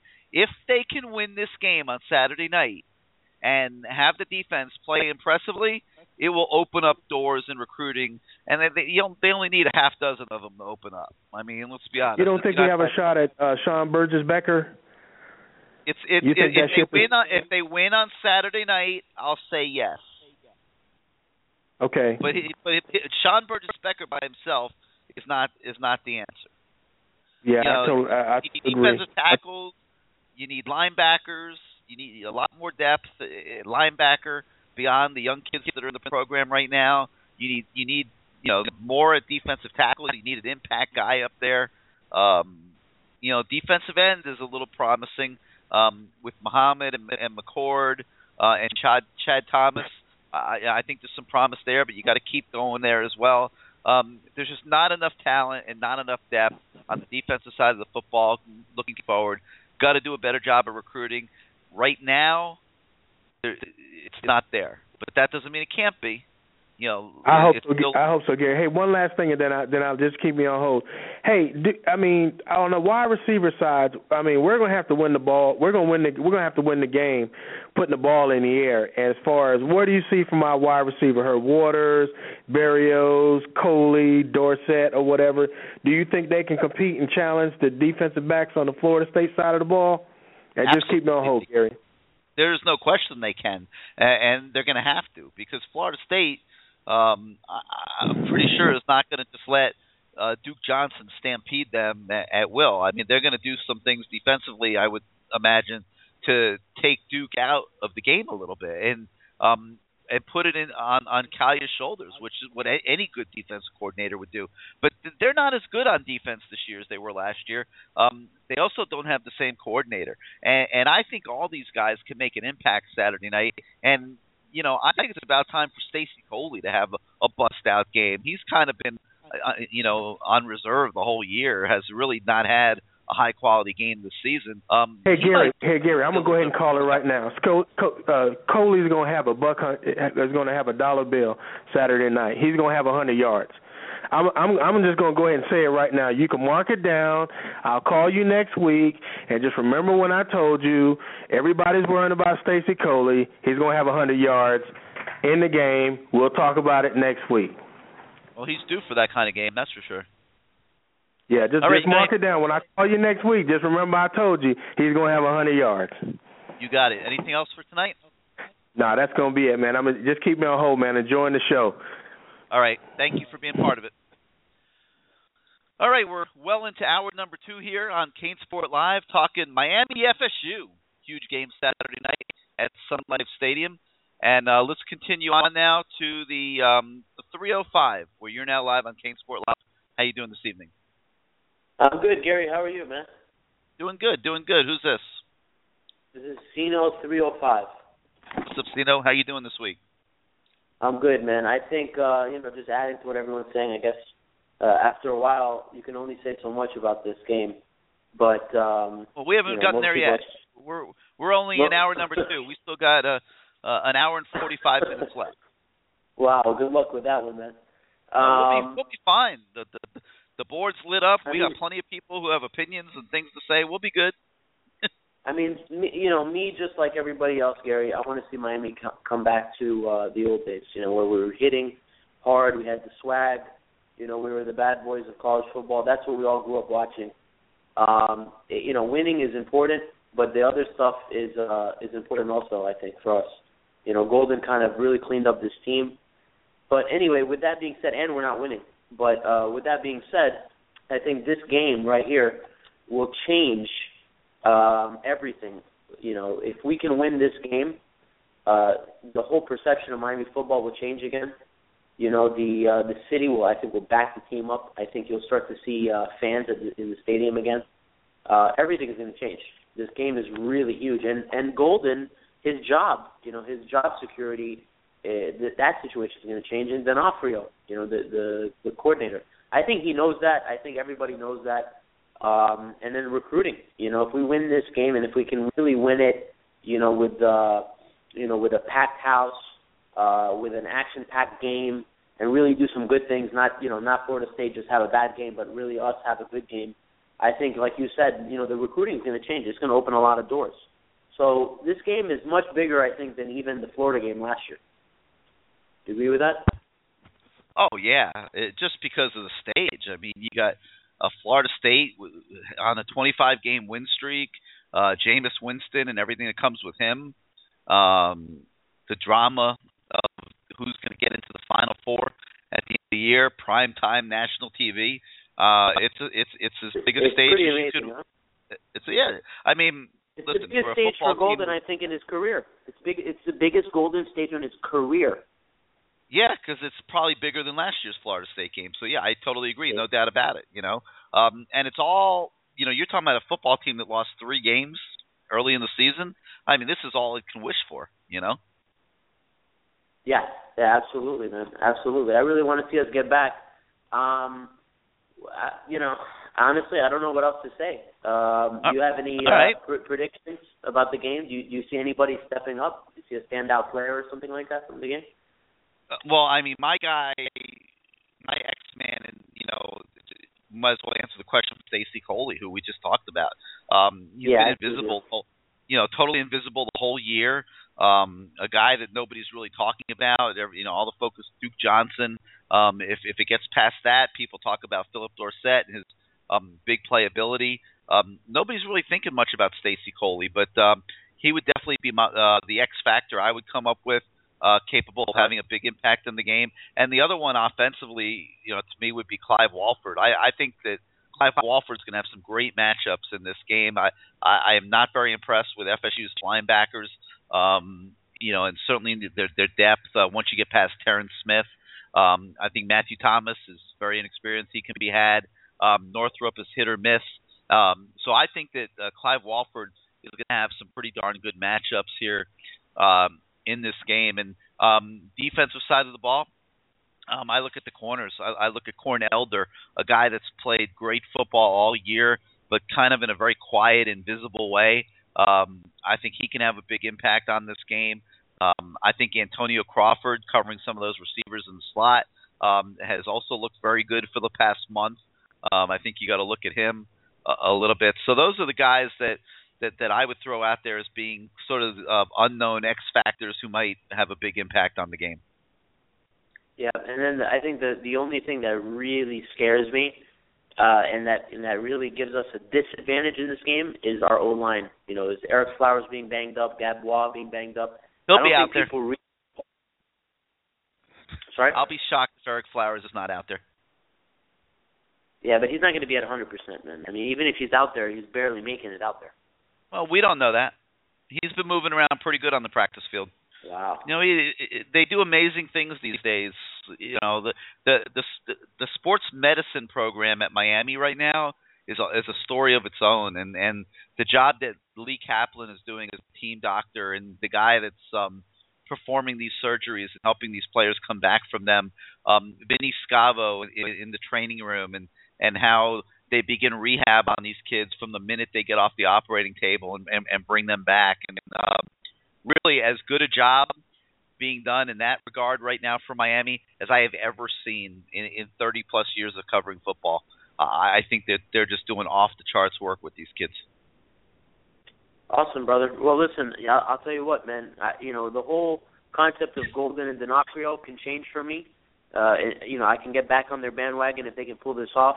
Golden needs this win. I think if he loses this game, the hole just gets bigger, man. I think it gets deeper, and I think it does because it's gonna be screaming at him loud and clear, even greater than it was earlier in the year, that he needs to make some changes in his program.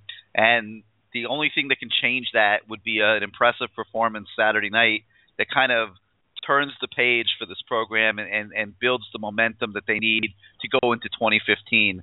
And I don't overreact week to week. I'm not totally convinced that regardless of what happens Saturday night, that he doesn't need to make a couple changes and bring some new ideas in and shake things up a little bit. But this game is a huge game for that picture and how much pressure there will be on him to do that. I'm with you on that one 100%, Gary, 100%. And I like that you've changed your tone since the beginning of the year about this staff. I mean, you seem to really be hitting it on the dot now in terms of, what they need to do and what, you're calling it like you see it. And I like that. I think the offensive side of the ball is performing at an elite level, not just on the field and game planning, but in recruiting. And I don't see that on the defensive side of the organization. And from my viewpoint, that should not be acceptable anymore. If this program, which has been totally irrelevant, if you're honest, for a decade now, is ever going to be relevant again in college football, it's got to tighten the margin of error.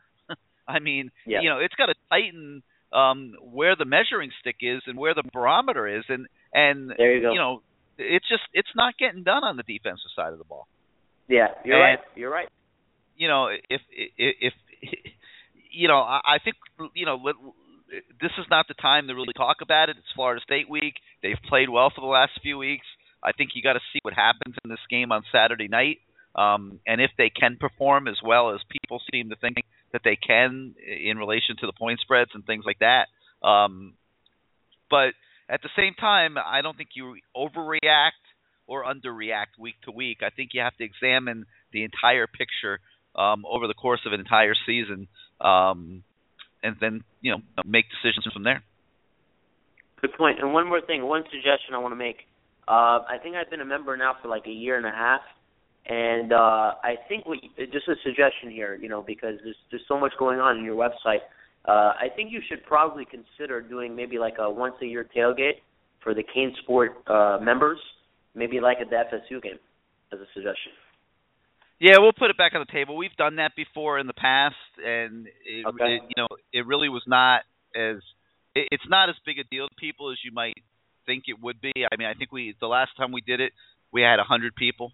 It's not as big of a issue. People have their habits. The people that go to the game, they have their groups, their families, things like that they like to tailgate with. They're really not looking for a mass tailgate like that. And a lot of people on websites like CaneSport.com kind of like the anonymity of the website. Everyone's got their screen. They've got their screen name. They're really not looking to put themselves out there as much as you would think. And some people are, but it's really not the issue that you might think just on the surface. But it is on our radar. We have thought of doing some different things. We thought of maybe planning some trips. Maybe a cruise out of Miami or something that everybody could go on with some special events on the ship and golf tournaments and things like that. So, I mean, there are some different things that we've thought about and are being considered. But the biggest thing I could tell you is the attendance would not be as huge as you would think it would be. Yeah. Okay. Well, I appreciate the time, man, and all right. Everyone's going to be watching, man. This is our chance to get back. You got it, man. Hey, thank you. Thank you for being part of the show. All right, Gary. Thanks. Yep. All right, 646-595-2048 is the number, and we continue on now to the 210, where you're now live on CaneSport Live. How you doing tonight? Hey, Gary. This is Alex from San Antonio. Hey, what's up, Alex? I'm having trouble with Internet access. What happened? I seem to access the show on the Internet. Not sure. You know what's happened? Sure. No, not Sorry? sure. Everything's been fine on our end here. So. Yeah, I'm having trouble getting it on the iPad. I don't know if anybody else is having trouble. You know? All right, well, we'll have the show archived for you. You'll be able to listen back to the podcast. Okay. So I want to talk about Go ahead. Sorry? You'll be able to catch up on everything. I wanted to talk about the game a little bit. I'm not as optimistic as everybody else has been calling. I really fear the Seminoles, I think they're going to try and blow us out early in the game. I really do, and I think we have to try to stay in the game in the first half and not get blown out. And I think the best way to do that, the best defense is going to be a good offense. I think we got a ball control, run the clock, keep the ball away from Winston, and try to stay in the game. And I think a big part of the game plan may be Wildcat. Do you hear anything? Do you see anything about running Duke in the Wildcat? Oh, I'm sure you'll see some. I'm sure you're going to see some of that. They're going to want to see if Florida State put preparation time into defending it, and so there's no question you'll see that probably early in the game. That's how well they defend it. But let me just say something about your comment about conceptually it's great, and I agree with you. But I have a hard time believing that is going to just allow Miami to just run. That's the way Nebraska. I'm not sure. You're having a little bit of video. I don't know if you're out in the wind or something. No, I'm not. I'm listening to you. But can you hear me? Yeah, we can hear you. We're just hearing a little bit of background noise there. But I just believe that Florida State's going to let them do that. And I think the pass.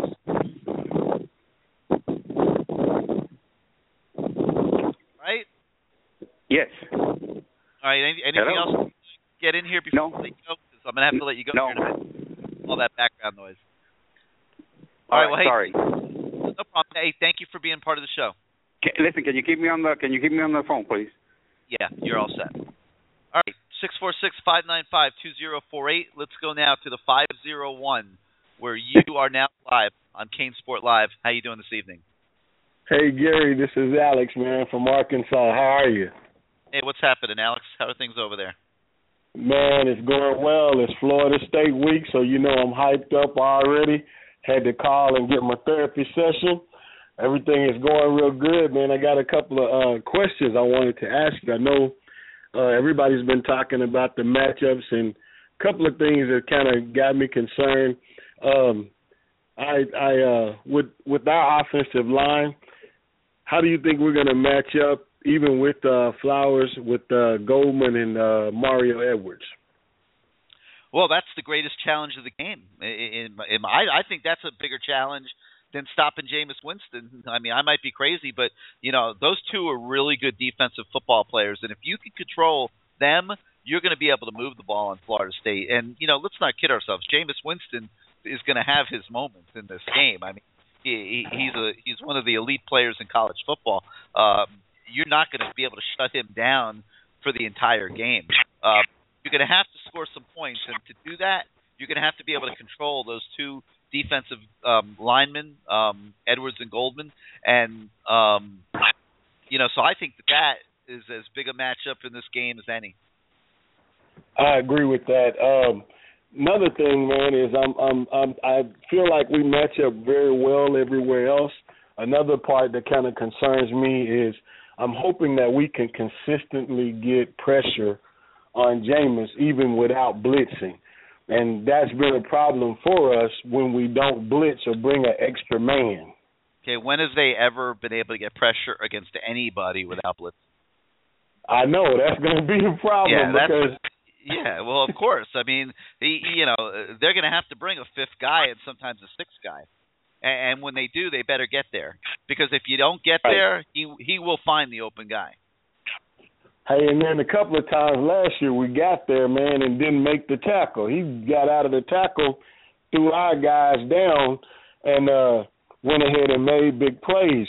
But I'm really looking forward because I want to see what Denzel does because I'm thinking that they're going to send him on some blitzes, and I'm really looking forward to seeing him step up and have the really type of game that he's capable of doing. I know he didn't do too much against Abdullah, because of whatever reason, scheme and all of that. And, of course, we know what happened against Georgia Tech, but that's not the same defense that I've been watching the last few weeks. So I'm hoping that he'll have an opportunity.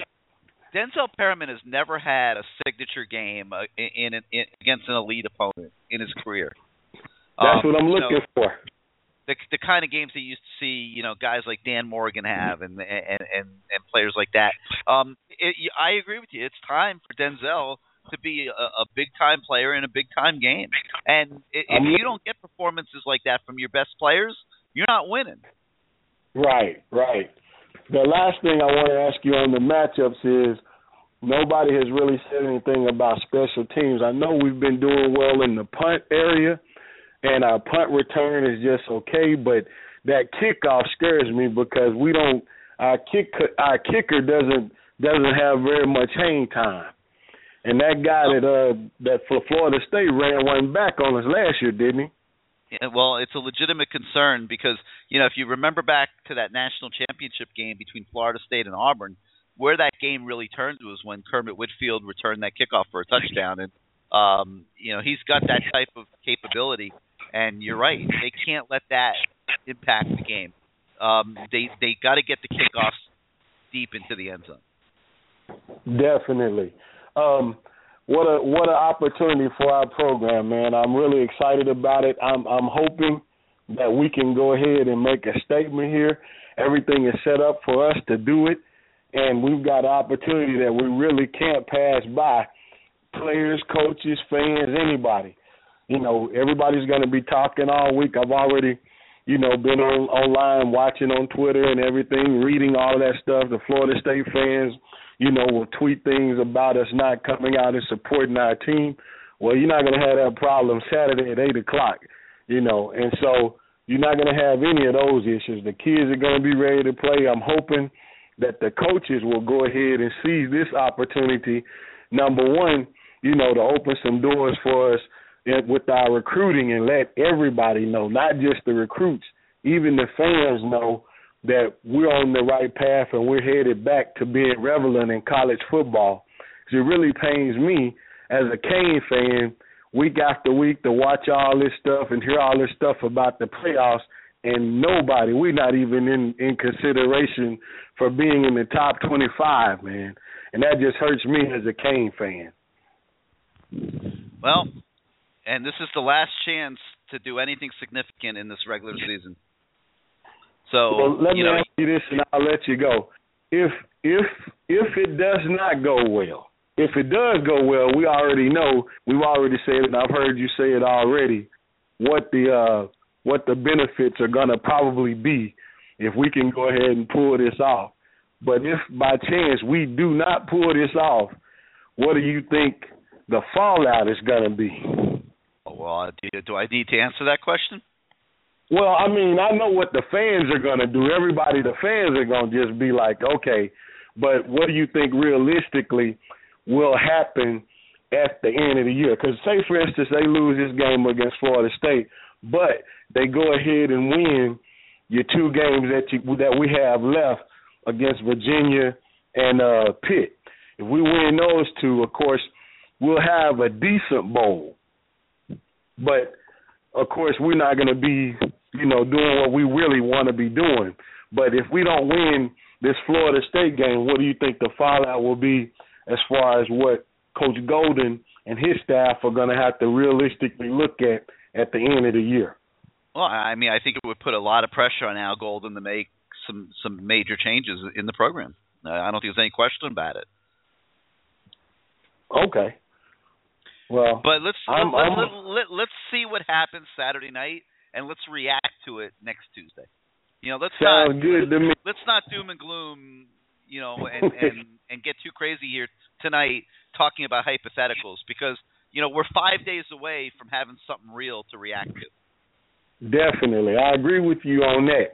And it's really hard, Gary, because you want to go ahead and say we're gonna win. You want to feel confident, but at the end of the day, what has he really given us to bank on to say that he can get it done in a big game? And that's the scary part if you're a Canes fan. But you also realize that it's a wonderful opportunity for him to do just that, and you want him to succeed. The opportunity could be bigger. Could not be a bigger opportunity. You're absolutely right. Yeah, I want him to succeed. I don't want to have to start over with another coach and let him have time to get his people in. No. Win or lose, Al Golden's not getting fired. No, I didn't mean like that. What I'm saying is I don't want to have to say, okay, well, if the bottom falls out, then we start now, everybody's upset. I want it to be where, okay, we can say, all right, we going ahead and going on from here. We're going up and continue. And so that's what I'm hoping. But when you really consider it, we don't have anything to bank on and say, well, okay, they've played in big games before and they've done this. They can really pull this off. Nope. That's why I think there's a lot of overreaction going on right now. Because until they do that, there's always going to be that doubt and that question as to whether they're going to be able to do it.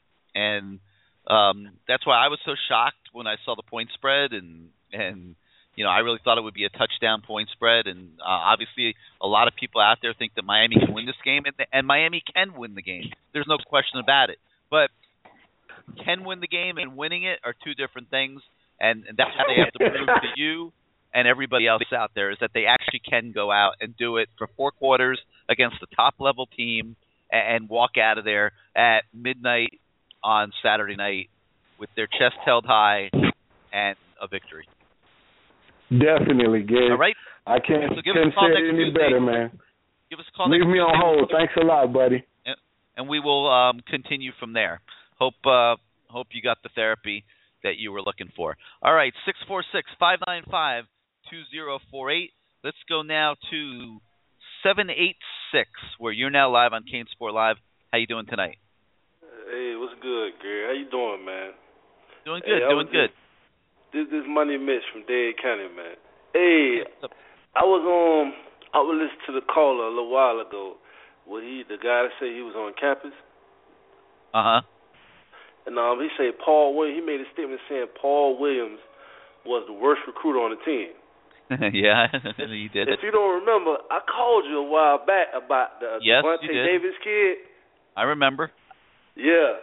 Hey, I told you, man, Gary, they got to get dude, like, on them high-end profile recruits, Gary, they got to get Paul off of them kids, man. He don't know what he's doing, man. You feel me? It just, like you say, man, Golden got to make some changes on defense, man. He got to get elite recruiters, man. Period, point blank. All that subpar, your history, what you done. What did you do at Miami? You didn't prove nothing. You feel me? Where did Paul Williams even come from? I never heard of the guy making noise on the defensive side of the ball. He was with Al Golden at Temple. Oh, God. Temple. You feel me?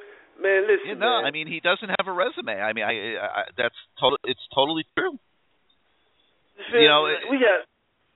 It's just crazy, man. I don't understand the recruiting thing, but I ain't gonna try to be negative. You know what I'm saying? This is Miami, Florida State.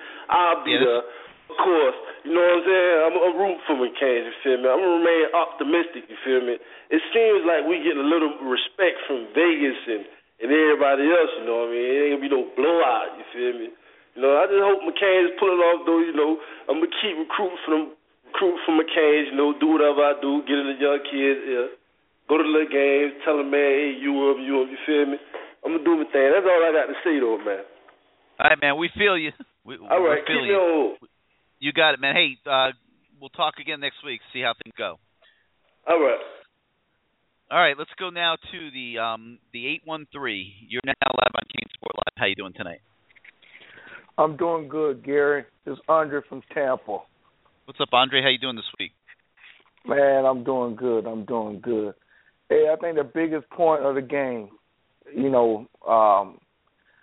is Golden not to be out coached. You know what I mean? Every big game, Golden and his staff get out coached. So I'm just hoping. I mean, the kids gonna be ready, but it's for Golden and his staff to put these kids in the right position and not to be out coached. That's gonna be the biggest thing in the game. Golden calling, D'Onofrio calling the right plays to out-coach Fisher, and Coley try to, out-scheme the defensive coordinator on the Florida State. And our Golden is approving the plays and say, let's do it. We got to out-coach the other team coaches. It's just the bottom line. Hey, usually the way it works in this game, college football is a coach's game. And the teams that you see winning are well-coached teams, and coaches do make a huge difference. And there's a reason why you see when the good coaches and the established coaches go to top-level programs, Nick Saban, Alabama, Urban Meyer, Ohio State. Yeah. It changes instantaneously, and they win. Yes. And you're right. You get in a big game like this, it's a coaching game, and they got to get the job done. And they have to prove like that they can do it. And that's we always used to say back in the days that Peyton couldn't win the big games. You know what I mean? And so we all keep saying that, man, Golden can't win the big games. We beat the Gators last year. You know what I mean? But Golden, I think this just gonna be his whole. If he can't beat Florida State this year, you know what I mean? With the talent he have, Duke Johnson, I mean, he's on fire. You got his wide receiver core, his tight end is off the. I mean, this is this year to prove the college nation that, hey, Miami's back. I'm the big dog down here in Florida now.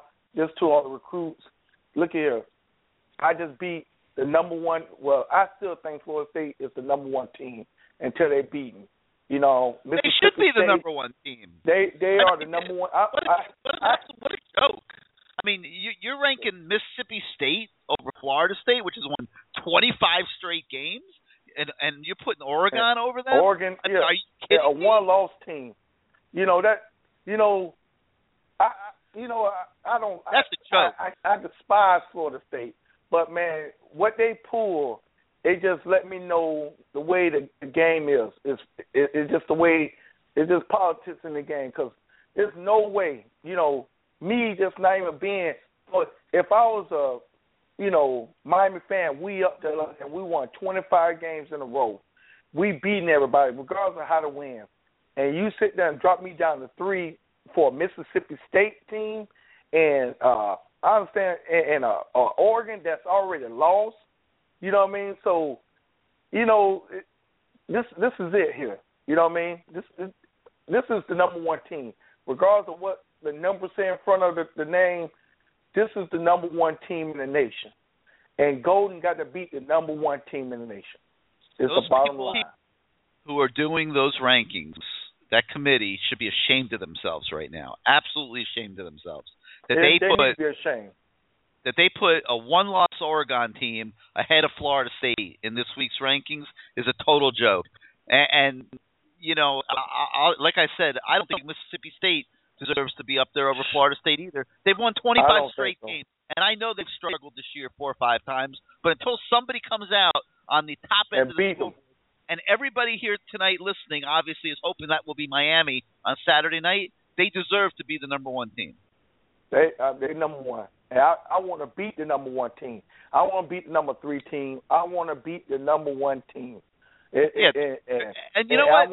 They're screwing Miami fans over too because they're taking away the opportunity to say that you beat the number one team. That's number one. And those people making the point spreads are screwing Miami fans too because you're not getting an appropriate level of points when you go make your bet. Gary, you just said it all. That's all I call in for because that was when I seen this. I said, man, we are getting screwed. And they do it in a slick way. They just slid it in there. Say we just go disrespect them like that. You know what I mean? This should be game. This should have been college game day.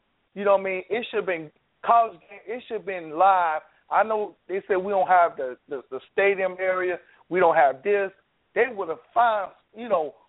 We gonna be big down there. You know what I mean? I'm coming down. I'm getting off work at 3:00. I might be late for the game. But me and my son, we go head down there anyway. And if we come there halftime, I'm going to still be in there. It don't make no sense that college game day is not down there at Miami right now. Well, in fairness, they've got Mississippi State, Alabama, too. I mean, man. Florida State is number one team. Florida State is the number one team. Robbery. That is the number one team. You come down there to Miami. This is where it's going to be at. I know. No. Right. But you know what? In total honesty, it's not going to bother any. If Miami comes out ahead on Saturday night and you're sitting there all excited at midnight, it's not going to bother you that they weren't the number one team. Yeah, I wouldn't let it. I agree with you, and I think it's a joke, but I wouldn't spend too much time worrying about it. Okay, I got one more question. It's a rumor. What about this quarterback they say from Ohio State, Buckeye, may transfer to Florida State? This Brasson guy. Well, I think it's going to depend on what his prospects are for being the starting quarterback next year. If he's not going to be the starting quarterback, he's going to transfer. Yeah. Now, it may or may not be to Florida State, but he's not going to stick around there to be the backup. Okay. You see he was coming back for his year, so, and that guy's playing pretty good. That'd be stupid for him to drop that guy back up. So, but that's it, Gary. You know what I mean? Good show. You know what I mean? I'm counting on Golden to outcoach Jumbo Slick Fisher. That's all I got to say. All right. We'll see what happens, and give us a call next week. We'll talk about it. All right. All right, thank you. All right, 646-595-2048. We got about an hour and 15 minutes left. We got a call from Tallahassee. Let's go up to the 850. You're now live on CaneSport Live. What's up, Gary? What's up? Who's this? This is Ricky from 850. What's up, Ricky? How you doing? What you got? Oh, man, it was so ironic, man. I'm listening on to your show and whatnot, and I was finna ask you a question. I had a question I wrote down. I was gonna ask you about the Nickelbacks and Corn Elder at Nickel. I was saying that's a nice wrinkle that we have going on. I've been seeing having that Nickelback kind of playing a little bit like Florida State do with what's that boy number 8? I forgot his name. Ramsey. Yep. Yeah, but I said that was a nice little wrinkle that I've been seeing in our defense. Cornell's played great all year. Yeah, he really has. He and really Antonio has. Prosper's been playing great too. Miami's in good shape with those backs. Yeah, I think having that speed at nickel, it brings an X factor to the game, like especially when blitz is then covering certain players. It's a nice mismatch. Gives them a lot of possibilities in defending Florida State's offense. Yeah, but another thing I want to talk about recruiting. I think we got this boy named Jerome Washington. Yes. Tight end. Sleeper tight end. Yep. Out of New York. Yeah, I think that boy is going to be something special. Well, I'll tell you something. He was totally off the radar. We didn't even have him, in the rivals rankings. He wasn't at a base ranking. Came from out of nowhere. So when he said he was going to Miami, we had a request that he be ranked and evaluated. And the rivals recruiting team took a look at his film, and immediately put 4 stars on him. Whoa! See, so he's a 4-star. He's now a 4. He's now a 4-star tight end in the rankings. Yeah, and I saw that Alabama and a couple more schools tried to jump in on it once they saw that. Yep. Yeah, but nobody knew about him. He was totally off the radar. Yeah, and this boy is going to be 20 as a freshman. I say, oh, man, that's golden right there. I'm telling you, by his sophomore season. You should see him on the field next year. Yeah. He should be here in January and be ready to go by September. So. Yeah, that's going to be a nice battle between him and the backup. I forgot, boy, number 5. Yeah, that's going to be a nice little battle to see who comes out of that one. Yeah. But, another thing, you think Gus? Who you think we're gonna play more, Gus or Yearby? It'll depend on Gus's health. I mean, I think it can be, if he's healthy, it's going to be a big part of this game plan. I think there's an opportunity to pound the ball at times in this game. Particularly right up the middle at Florida State. And, So Other than Golden, I think the other defensive tackle, he's not all that hot.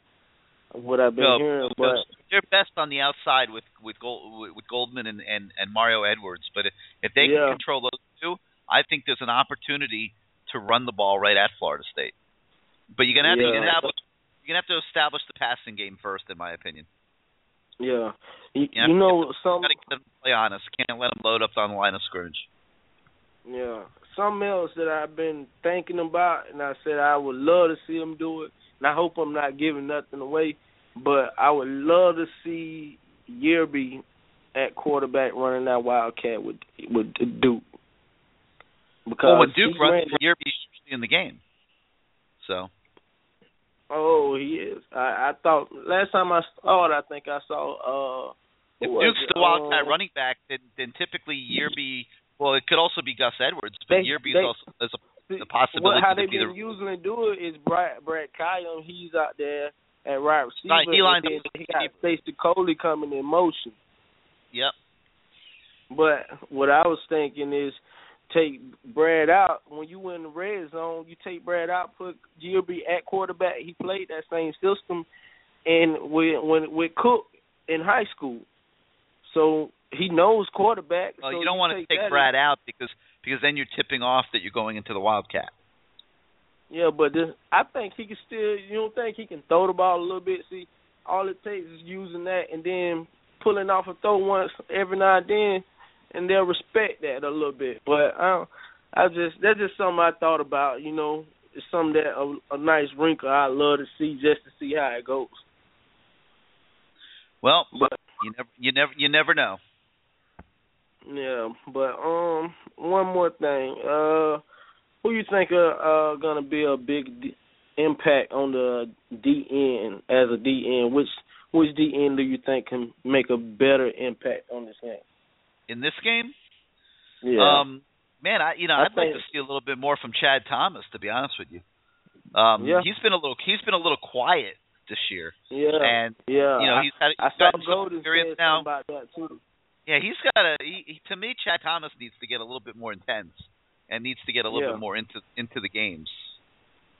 Yeah. He's been a little too quiet, to my eye. I think it's time for him to start using some of that physical ability he has and impose himself a little bit more. Yeah, I love to see, because he really haven't had a breakout game against a big school yet. Isn't a breakout game against bad schools? Yeah. He's doing okay. He's been playing more, but I was expecting him. But you got to. McCord's been playing really hard the last few weeks. Yeah. He's got a chance to impact the game. Yeah, I think I think he will. Big games, he seemed to show up in big games. He's been even showing in the up past in games, so you can imagine he'll show up in this one. But I think he even had a good game last year against Florida State, if I'm not mistaken. Yeah, he had some opportunities. I don't think he capitalized on them, but he had some chances. But yeah, well, I'm not gonna tie it up. Just keep me on hold. That's all I got for this tonight. Thanks for being part of the show. Talk to you again next week. Nope. All right, 646-595-2048. Let's go now to the 205. You are live on CaneSport Live. How you doing tonight? That's the Ibis call, huh? Oh yeah. What's up, Gary? This Slaughter. How you doing? Slaughter, right? How you doing this week? Oh man, I'm feeling good. Man, I've been wearing my Canes gear all week at work. You coming down for the game? Nah, I'm not gonna be able to make it, man. Too long my a trip, huh? Birthday party, yeah, and birthday party Sunday, So I ain't gonna be able to make it, but I will be in, full tilt Saturday.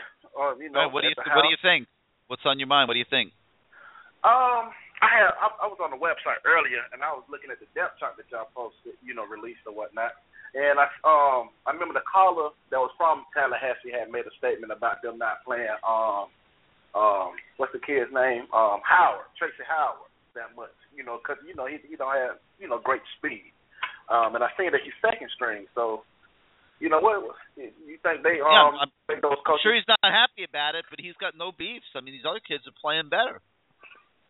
Yeah, that's true. That's true, man. And I was at the Florida State game last year, and the big difference in that game to me was our safety play, because we got beat on two plays that kind of changed the game for us. When they Benjamin caught that deep ball, and Highsmith totally misjudged it. Yep. Just ran right under the ball, and I don't know what the kid was thinking, but he was the worst. I'm sorry. But I think that's going to be the tipping point for this game for us. I think our safety play and our secondary play is, going to be, can play with them this year. And, that's how I think we really lost the game last year, because we got pressure on Winston. We forced 2 turnovers. I think it was 2 turnovers, right? 2 or 3 turnovers we forced. And I actually liked that game plan. I just don't think he had the personnel as far as in the secondary to execute it properly, because we was doing pretty good first half, and that talent kick in second half really. But but other than that, man, I'm just amped, man. I just want to see us play hard and just be in there at the end. I think we can win the game. They show they're very vulnerable. We gotta keep running the ball, even if we get 2 and 3 yards. We can't go away from it. You see what I'm saying? Get discouraged. I don't want, second half, of course, I think they're going to be, looking for Duke to run. So if we get 2 or 3 a pop, a couple of series, stick with it. You'll eventually bust one.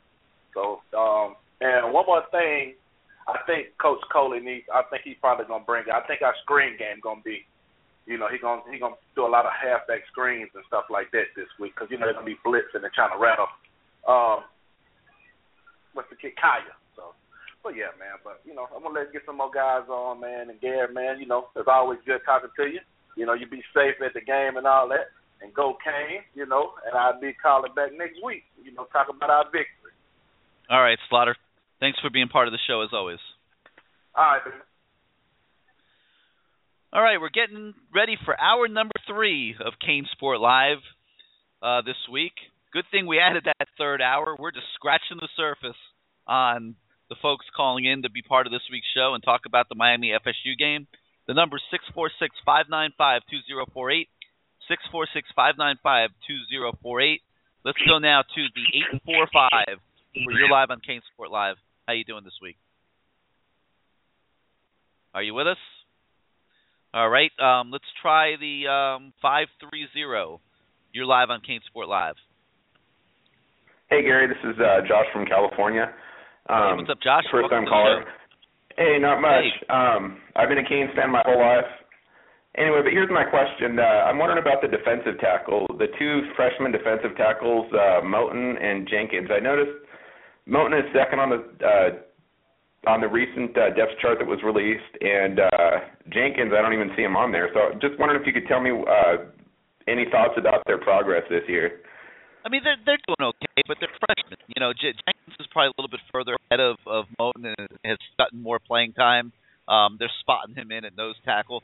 But, I think the biggest thing that I could say, about that would be that Hurtaloo has really stepped up his game in the last month and has been playing better and has warranted a little bit more reps at that spot. And they've also been able to work Michael Weiss in a little bit more the past few weeks.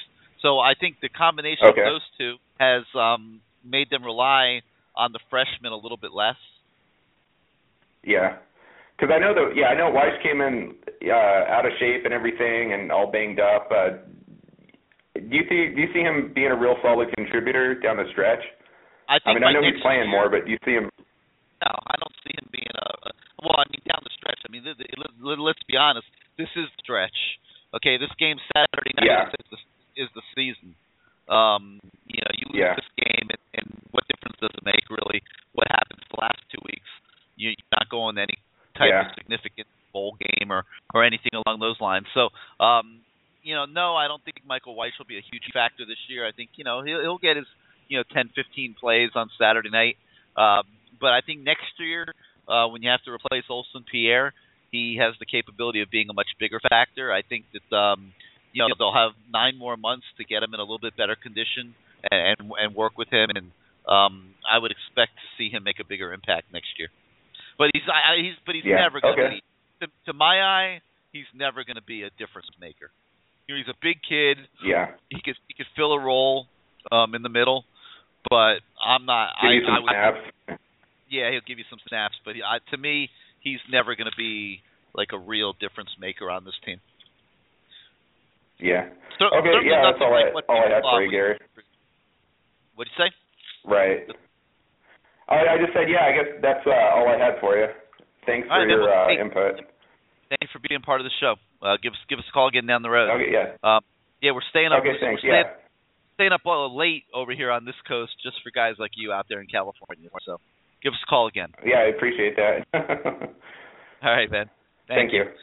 All right, 646-595-2048. We now are officially in hour number 3. And let's kick it off by going back to Tallahassee. You're now live on CaneSport Live. Are you there? Going once, going twice? All right, you'll have to call us back. Let's go to the 202, where you are now live on CaneSport Live. How you doing? I'm doing fine. Hey, Greg. Who's this? Hello. This is Cane's fan from D.C.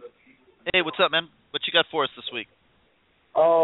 Somebody called about the ranking. I looked at it, right? I said, because I'm a Miami fan, but at the same time, you got to respect your rivalries. Like Florida State. They 25 game winning streak or 23? I can't recall. 25. 25, right? How can you drop Florida State? Yeah. How can you drop Florida and pull Oregon? And then after that, you have Mississippi State as number 1 team in the nation. It's embarrassing. I mean, it compromises the whole ranking. It's like I see it as a despise against the ACC, because at the same time when you looked at it, like the SEC is so favored into everything they do. Yeah, but I mean, I wouldn't call it a bias. I mean, Oregon is not from the SEC. They put TCU at number 4. I mean, come on, if TCU played Alabama, I mean, are you kidding me? Or played Auburn? I mean, I don't understand what I'm seeing here with this ranking, and that they put together this high-powered committee of people, and it's a very impressive lineup of people voting in this poll. I mean, this is what they come up with is beyond. At the same time, I just think it's just a bias against ACC all the time. If you actually look at it, because nowadays like college football is all about your conference. Your conference is really important. And the ACC stinks this year. Okay. It does. Hang on, it does. It stinks. But still, at the same time, they like the national championship thing. I personally, I don't care about a bias. Whatever, have your bias. But this team's won 25 straight games, is the defending national champion, and has the reigning Heisman Trophy winner at quarterback, and nobody can beat him. So how do you not make them? And then you put Mississippi, and then you put Oregon. Come on, man. Doesn't make sense. But let's get back to the game. What else you got? Let's get back to the game. This game, pressure. They got to pressure Winston. Like, you know what I'm saying? It doesn't matter if like a blitz, but pressure, like the form line. They got to create pressure. They have to generate pressure. If the defense doesn't generate pressure without not blitzing constantly, they're in trouble. Well, you're right, but just to clarify what you're saying, there's different ways to create pressure. And you can create pressure with blitzes, and then you could create schematic pressure as well. And I think that they're going to have to mix it up and do both. I think there's times they're going to need to bring that fifth or sixth guy and put pressure, physical pressure on Jameis Winston. But I think there's going to be times where you might even have to drop 8 people in the coverage and put schematic mental pressure on.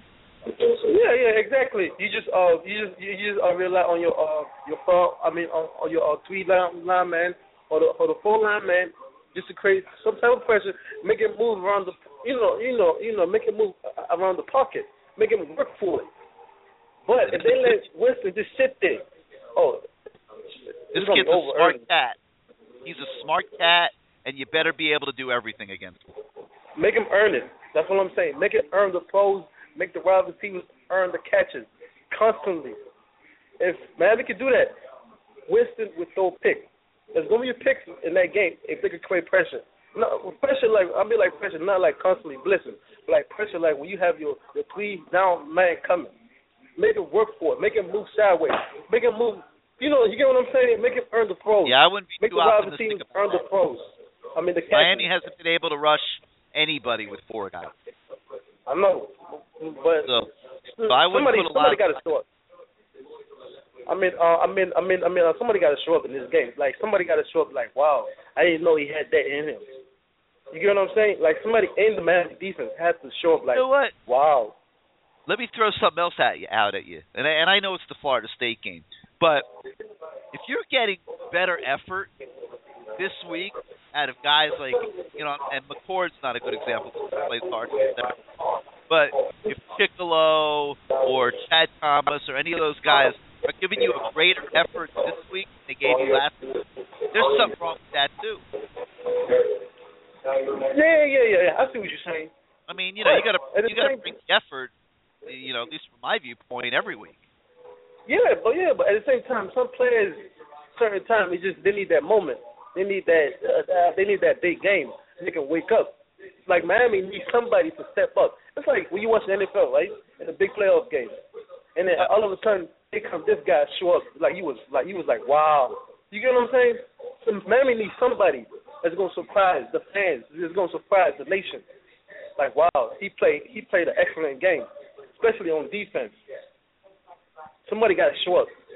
Yep, no doubt. Somebody has to show up and make that play. Make that, like, wow, I can't believe he made that play. Because you know how, like, Florida State, like, they keep coming back on the fourth quarter. They keep coming back. There's going to be a moment when it's like in the fourth quarter, somebody has to show up and make a big play. That's what I'm saying. Especially on defense. I think on defense. And then offense-wise, if they can have the same game plan they had against Nebraska, open up the playbook, dish them out. Use everybody. Use the tight end. Make sure they respect the tight ends. Make sure they respect the slot wide receivers, and the outside's going to be open. Then all you need to worry about, make sure the outside wide receivers beat the man one-on-one. They got to. If Miami wide receivers, it's not being the man. On the corners, one-on-one.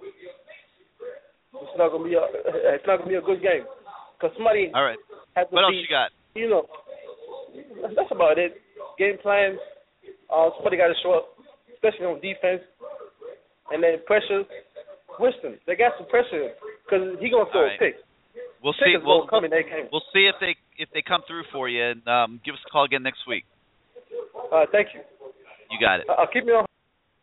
All right, let's go now to the 845. You're now live on CaneSport Live. How you doing?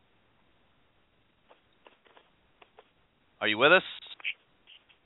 Going once, going twice. All right, you're going to have to call back. Let's now go down to the 305. You're now live on CaneSport Live.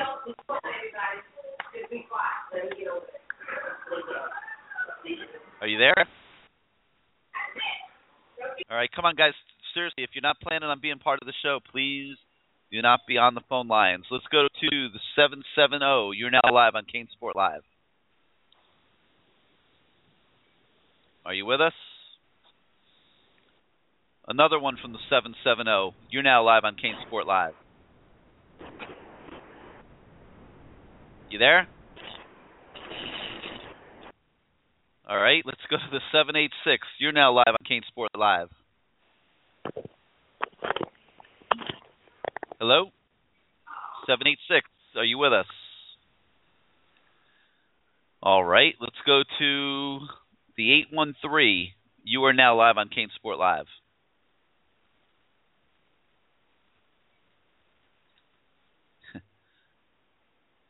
All right, let's try the 954. You are now live on CaneSport Live. All right, I think we're having our weekly pranksters. Let's try the 239. You are now live on CaneSport Live. Hello? That's you. No, I was just listening. A couple times that last show where it kept logging me in. I just want to listen. Oh, okay. We'll put you back on hold. Let's try the let's go to the 201. You are now live on CaneSport Live. Hello? All right, let's try the 239. Man, this is like 7 in a row. You are now live on CaneSport Live.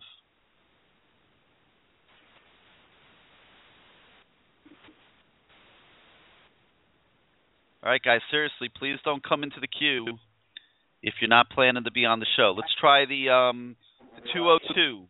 You're now live on CaneSport Live. Hey, what's going on, Gary? How are you? There we go. Who's this? This is I was listening. This is Kwame again, so I figure I might as well just nobody seems to want to talk. Go ahead, man. Everyone's giving us the silent treatment. You know what? I'm sitting here and I'm thinking to myself, okay, well, you know, who do I most want to see step up this game? And honestly, I want to see what Anthony Chickillo is made of in this game. You know, he's a senior. You know, I don't know what the NFL scout says. I think last year he was projected to go to maybe the 4th or 5th round. It's probably the same right now as far as his NFL assessment. But he can have an impact on this game with his motor. You know, I'm not so much impressed by his physical skills, but I do love his motor. And I think the offensive line for Florida State will tell the tale.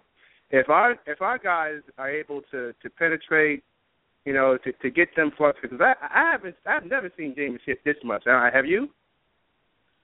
Well, he's been hit a lot. I think they counted he got hit 8 or 9 times last week in the Virginia game, and yeah, he's been hit a lot this year, no doubt about it. Well, their offensive line's not as good as it was last year.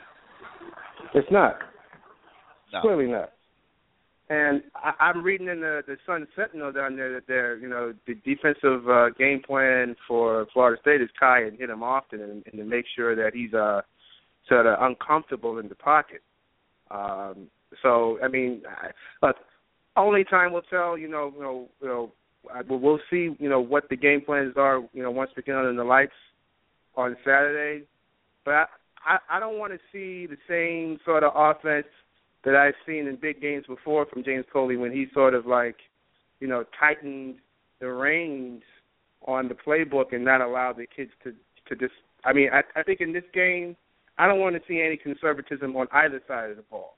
I think, for Al Golden and for a lot of the coaches on that staff, this is the game.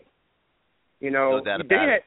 At the very least, Gary, at the very least, they have to be competitive. They cannot get smacked around and they're walking out of there drugged by 17 or more points. That can't happen. That can't happen in front of these kids again. That can't happen under the lights on national television, on network national television, I might add, in this kind of setting. We're in an arms race in college football. Everybody knows that the facilities at Miami were not up to snuff over the past couple of years. They're getting better, but when you go to schools like Alabama, LSU, Tennessee, and you're walking into, the Maharaja Palace of football, and we don't even have an indoor training facility, we got to do more. And part of luring these kids in is winning these kind of games under the lights. And I'm just hoping and praying as a fan, been a fan of the Canes since I was 17 years old, watching Andrew James and those guys and James Jackson, I want to see the old Orange Bowl come back on Saturday night. I want to see the Ibis running around in the smoke. I want to see some trash talking. I want to see some finger pointing. I want to see a little nastiness out of my lineman like Feliciano. You know, I want to see Kaya assert his will on that Florida State secondary. I think they're vulnerable. I really do. This game speaks to Stacey Coley, you know, and Dorsett. I think if they're going to be trying to stop Duke, and we got to go over the top of these guys, and Coley can't be afraid to let Kaya go deep. Well, they got to do everything, Pom. Seriously, yeah, they have to do everything, both offensively and defensively. I mean, this is a real football game, and as much as anything, they have to show that they can win a game like this, and you have to win it by being able to do everything and be multiple and versatile. Very much so. The athletes are too good to be predictable and conservative. So we'll see what happens. We'll see. You know, I'm patiently waiting. I'm optimistic. It almost reminds me. I'm a Giants fan also. I'm originally from Brooklyn, and I remember Eli's first ring. There was a game in Minnesota that Giants were down 21 points, and all of a sudden something just turned on for him, and they went on a roll and they got to the Super Bowl. And with this team that this Carter kid coming in, sort of taking their lumps off of that Georgia Tech fiasco, and Carter, his story, them sort of, coming together a little bit and getting on this roll over these past couple weeks. I want to see what they do with this. They've had 2 weeks to prepare. I want to. You're going to see what this coaching staff is made of because you've had 2 weeks to get ready for this game. Well, we'll see what happens, Kwame. Anyway, hey, thanks again for being part of the show. Take care, man. We'll talk to you next week. All right, 646-595-2048, 646-595-2048. Again, I'm going to make the request here. If you're on the board, please plan on being part of the show so that we don't go through those dead calls. Let's try now the 904, where you're now live on CaneSport Live. Hey, what's up? How you doing? Who's this? This is Gerald. I'm calling out of Jacksonville. What's up, man? What you got for us? Hey, I had a question for this game on special teams. They gonna change anything in the punt return? Because Cooley ain't really been doing a whole lot. I mean, you got guys like Artie Burns that's fast, and the wide receiver, Philip Dorsett. I mean, have you really come away feeling like Stacey Coley is to blame? I mean, I haven't. I mean, I haven't seen him having anywhere to go. I don't think that their blocking schemes and execution have been anywhere near good enough in the return game this year, not just on punts, but on kickoffs as well. Yeah, kickoffs as well. Yeah, that's what I heard that it was. Correct me if I'm wrong. I mean, have you felt like it's Stacey Coley's fault? No, it seems like he can do a little better, but you're right about that. They ain't been blocking too good up there either, so it could be a factor. He looked like he lost a little weight, and he just ain't been himself this year. Yeah, well, I mean, he did have that problem in the summertime with the wisdom teeth, and it did affect his strength and his explosiveness, and there's no question he was slowed by that, but by now he should be getting pretty close to back to full speed. But I just don't think it's his fault. I think that they just have done a good enough job setting things up. Yeah. So, what else you want to talk about tonight? That's pretty much it, man. I think we're gonna pull this game out. This weekend. So. We'll see what happens. Thank you for being part of the show. We'll keep me on hold, man. You got it. We'll talk to you again down the road. Let's go down to the 305. You're now live on CaneSport Live. Hey, Gary. How are you? Let me guess. Schmira. You got it. Coming in nice and late, 10:20. I recognize you. How you doing this week, man? We're doing all right. Looking forward to Saturday. think? How do you feel? I feel like it's a trap, to be honest. But I mean, why wouldn't you feel that way with the path that this team's going? But hey, I would love to be wrong, but Vegas, with the 1-point spread, just Golden's never really had a big victory. How could you ever feel that Miami? How could you be confident other than Florida State really not playing well and Miami basically, playing a little bit better, I would say. But I'm excited for it nonetheless. I'll say that. Should be a nice night, I hope. I think that's a very fair. I think it's a fair assessment. I mean, it is a little bit of a trap. Miami. It's been, guys. I mean, you have to go back to, maybe when Randy beat Ohio State or something. I mean, to where they won a game like this. I mean, man, it's, to me, they got to prove they can be competitive first. But I was shocked by the point spread. I thought it would be a touchdown. However, I have felt all along at the same time that they match up very well in this game. So I think they can win it. But I think that they also have to prove that they can rise to the occasion on this type of stage. All right. I mean, I figured 3 points before they, prior to the spread coming out, I'll probably settle around somewhere around that. And and regardless of whatever, Florida State being ranked 2, 3, whatever it is, regardless, if they win out, they're going to be in the top 4. So kind of a, a moot point anyway. It is a moot point, but you know what? Right. They set up this committee, Robert, and they've made this the focal point of college football, and they've gone out of their way to release these rankings early and have their meetings and put these polls out here late in October and early November, and they make a mockery of themselves when they present this to the general public. Sure, it's ludicrous. I mean, to think how Oregon, a one-seed Oregon team, would ever be ranked over the national champions, Heisman Trophy. Yeah, it's ludicrous. I mean, it doesn't make any sense. I mean, 25 straight? Sure, it's crazy. I agree. I mean, there's nothing to say, and that just adds more to their. I mean, who knows? I mean, listen, when you put the helmets on and once the game starts, you're either there to win or you're not. So I don't know how much of the pregame, but I mean, it's just one more thing to put to in bulletin board material. Yeah, but and you're going to put TCU ahead of all those one-loss teams. Baylor, Alabama. I mean, come on. I just don't. I'm not buying what they're selling. Right. I just hope Miami doesn't get blown. I mean, I'm watching right now. I'm watching ESPN. They're putting Miami, Florida State in huge letters. I just hope they don't get blown out on national TV. That's all I keep saying. That would be bad. What I would say is enjoy the week. It's a huge game. It's going to be a lot of excitement. They definitely have a chance to win this game. There's a lot in their favor on Saturday night, and they have to seize the moment. Sure. Gary, let me ask you, what is your favorite Miami-Florida State memory going back as many years as you would like? Well, up until Dorsey hitting Shockey, I would have to say it was all those wide right games. But, I would put that one up there. But, at the same time, I don't know that anything will eclipse that game when Michael Irvin caught the 2 touchdown passes late to beat them in Tallahassee. That was obviously a great Miami-Florida State moment. Just because the game had was that 86?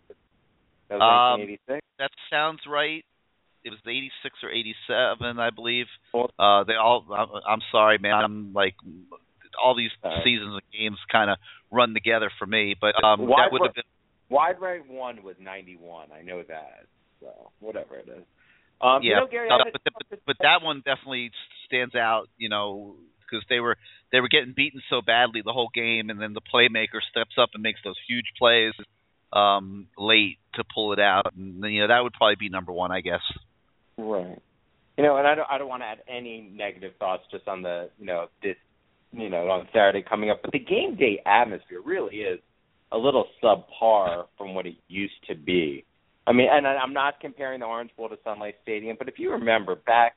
And I don't like to bring up all these, little measly points, but with that big stupid helmet they come out of, and it's not the same. You're the second guy that's ripped the helmet. I heard the guy earlier, and I'm just adding on to that. It's just really just not really exciting, and it's really kind of, and they add like a very like South Beachy type of feel, and none of those kids are from South Beach and all that stuff with that, I don't know, that whatever type of music they play. I mean, no one wants to hear that crap. I mean, this is a football game. This isn't a going to Club Live here after at midnight. I mean, I don't know.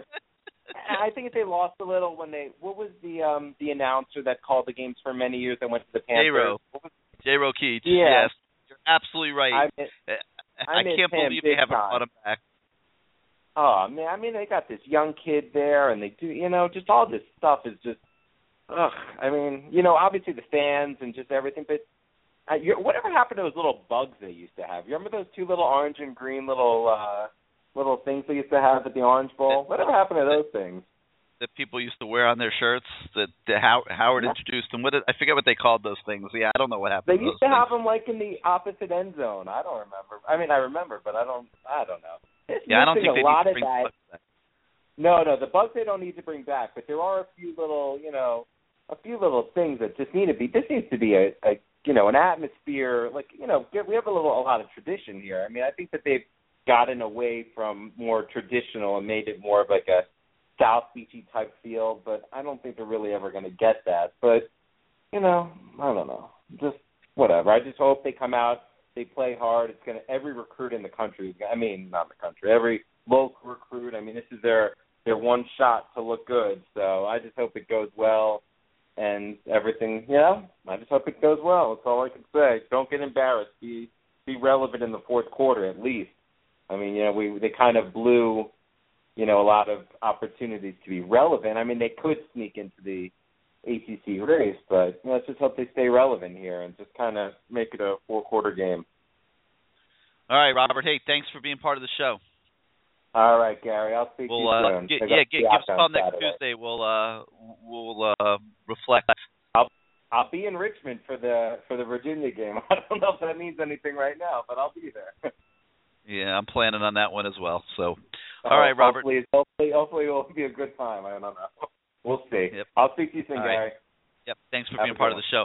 And you and everybody else that has suggestions about improving the game day atmosphere should probably feel free to email Blake James at bjames@miami.edu and throw some of your ideas out there. Maybe they'll incorporate some of them. What was his name again? The old announcer. What was his name? J-Ro Keach. That needs to be done immediately. I agree with you. Does he still work for the Panthers, or did that not work out? I'm not sure, but I'm sure if they asked him to come back, he'd come back, and I guarantee he doesn't have too many conflicts. So he does the basketball games, I believe, still. No. The CaneSport. No. Wow. No, he is not. Nope, they removed him from that too. Big mistake. So but anybody else who has opinions. Email Blake James. Maybe they'll incorporate some of them. All right, so we'll talk next week. I was listening to you. All right, Gary. I'll speak to you soon. All right, bye-bye. All right, we got 30 minutes of show left. 646-595-2048. 646-595-2048. Again, if you're on the board right now, please plan on being part of the show so we don't have dead calls. Let's continue on now to the 786, where you are now live on CaneSport Live. How you doing?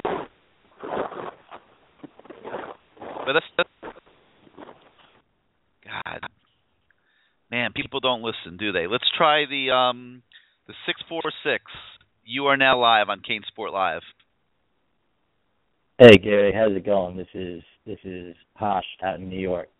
Hey, what's up, Tosh? How you doing this week? Hey, doing well. I listen every week. This is my first time calling in. Thanks for giving us a shout. Yeah, absolutely. Excited about this game, and I can't tell you how excited I am about a Cane win coming up on Saturday. How do I feel about it? No, I'm just really excited. I'm just stoked for it and can't wait for it. I think we're going to pull it out. I know Vegas got us as a 1-point dog. I see a close win, but I think we're gonna pull one of these close games, missed field goal, wide right kind of game, but I think we're going to pull it out. Well, it'll be interesting. They, like we said all night, they have to prove that they can handle the big game, and at the moment it's not too big for them. You think back to the game at Kansas State where they just couldn't get on track, and they fumbled the football. You think back to the Notre Dame game when Jed Fish had a nice game plan, and he was able to get Philip Dorsett open down the field early in that game, and twice the moment was too big for Philip at that stage of his career, and he dropped the ball. And Miami never really recovered from that, and then got stampeded by Notre Dame as the game went on.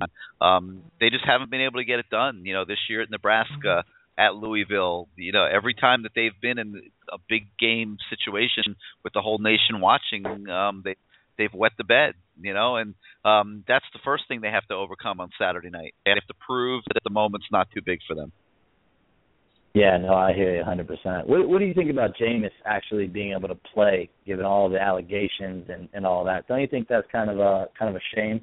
Shouldn't he be disqualified from the season? It depends. If he's guilty of the sexual assault, he definitely should have been suspended. Should he be suspended for standing up at the union and shouting stupid stuff? No. Because I think kids do that on college campuses every day. And, yes, he's got a different burden as the Heisman Trophy winner and the quarterback of the defending national champions, and he should have the sense not to do that. But at the same time, if another kid did that, nobody would think anything of it, and there wouldn't be any discipline or anything. So, no, I don't think he should be suspended for that. Stealing the crab legs from the store, another just absolutely idiotic move. Probably could have been punished a little bit more severely for that one. But, unless he's really guilty of the sexual assault, then I would say no, that, he shouldn't have been suspended worse. Yeah, no, we don't know whether he's guilty or not guilty. We don't know. Yeah, no, I hear you. We don't know. Look, Treon Harris Treon Harris at Florida was accused of sexual assault up there, and that case went away pretty quickly.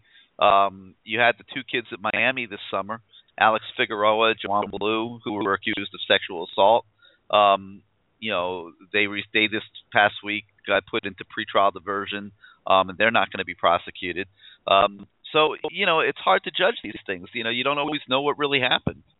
It's a college campus, and college kids doing stupid stuff every day. So I don't know. No, I hear you about standing up on the table and all that, and even the crab legs. Yeah, I think there's bigger issues at Florida State. So I guess no one will ever know, or a couple people might, but it does actually speak volumes to Kaya and the type of character he seems to have as well. And although I grew up with the Bad Boy Canes of the 80s and 90s as well, it's good to see some high character quality guys kind of leading the way for the Canes. Yep. So what else you got for us this week? Anything? That's it, man. I got a sad story if you want to hear it. Go ahead. Long time Cane fan, went to the U. Best friend also went to the U. He's getting married this Saturday in LA at 5:00, which is game time. So I am not going to be able to watch the game. I'm going to give a U shout out during the best man speech, but that's about it. So if you got any ideas of what to do, let me know. But I do want to give a shout out to. Do you have TiVo at home? Yeah. No, I'm going to DVR. I DVR all the games. But that's a good start. How about a sling box? Do you have a sling box?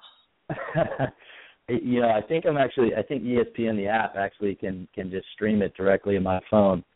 But, there you go. No, I have that run. Make sure the sound is down and make a lot of bathroom trips. Yeah, exactly. I want to actually give him a shout. Patrick Landy, Jenna Berger, congratulations. Hopefully we'll celebrate with a U victory as well. All righty. Hey, thank you for being part of the show. Absolutely. Take care, Gary. Keep me on hold.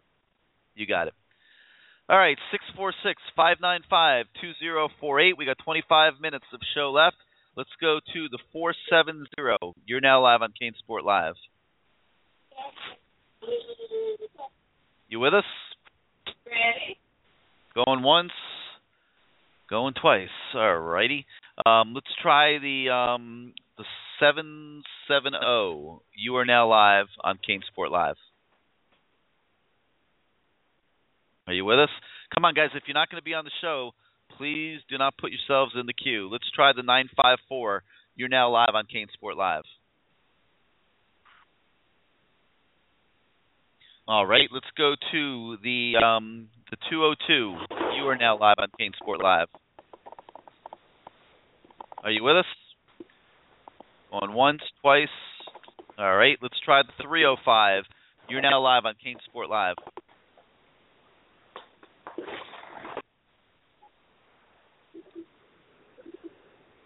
All right, let's go to the 770, where you are now live on CaneSport Live.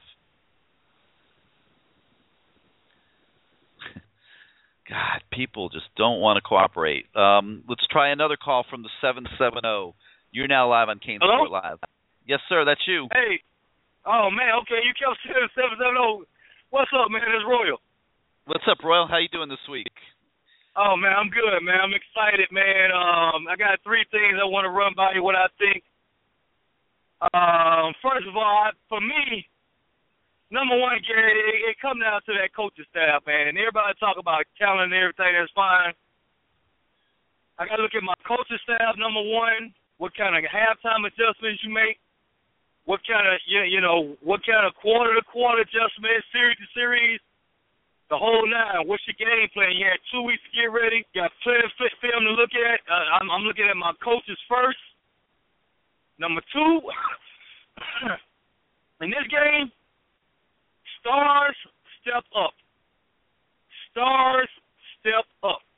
I need Denzel, like you said, I need Denzel to have a 12 to 15 tackle game. I need When has he ever done that?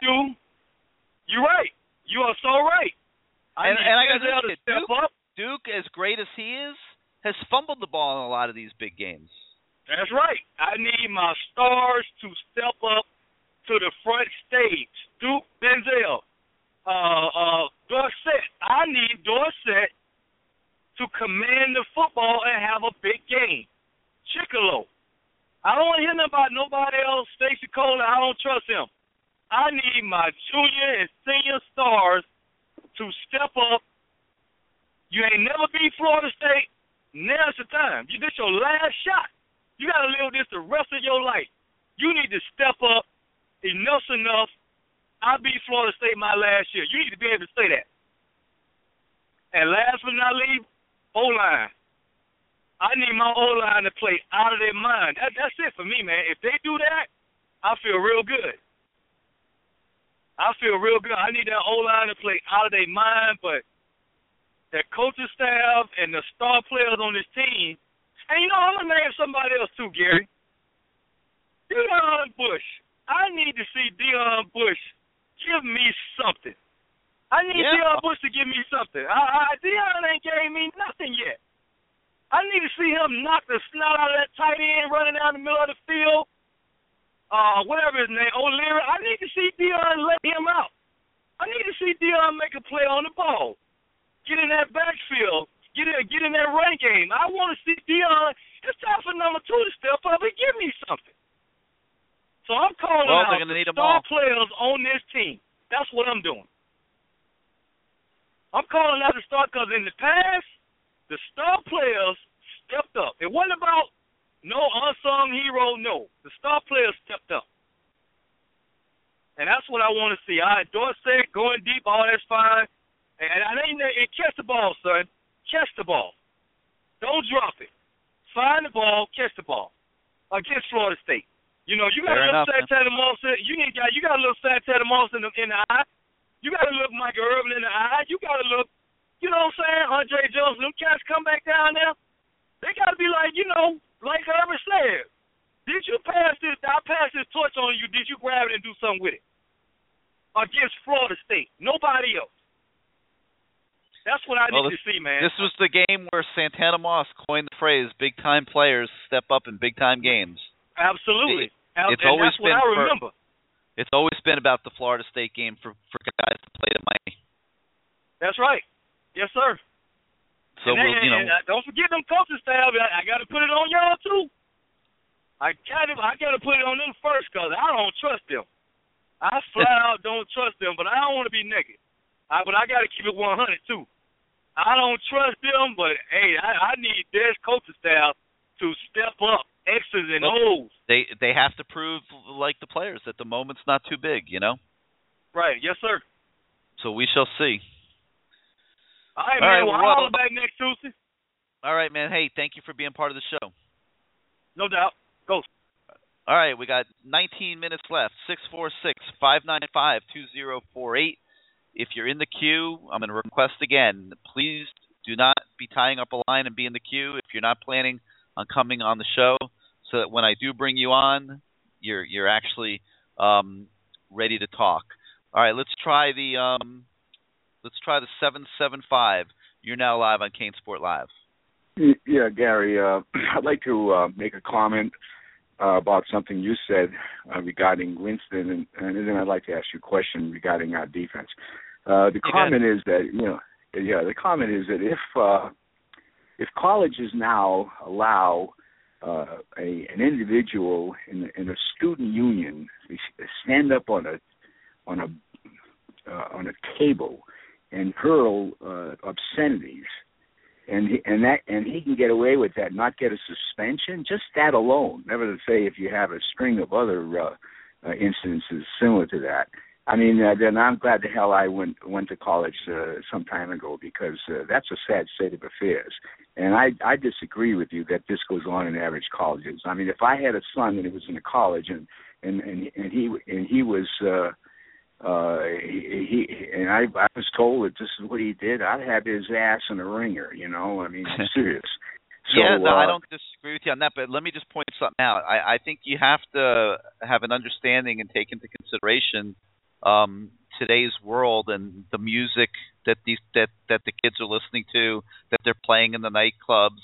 They're full of profanities. They're full of derogatory comments, mostly towards women. I understand what you're saying, Gary. And that's the problem. If you want to, I disagree with you. I disagree with you there too. I mean, maybe that exists in certain areas and segments of our society, but you're talking about a college kid.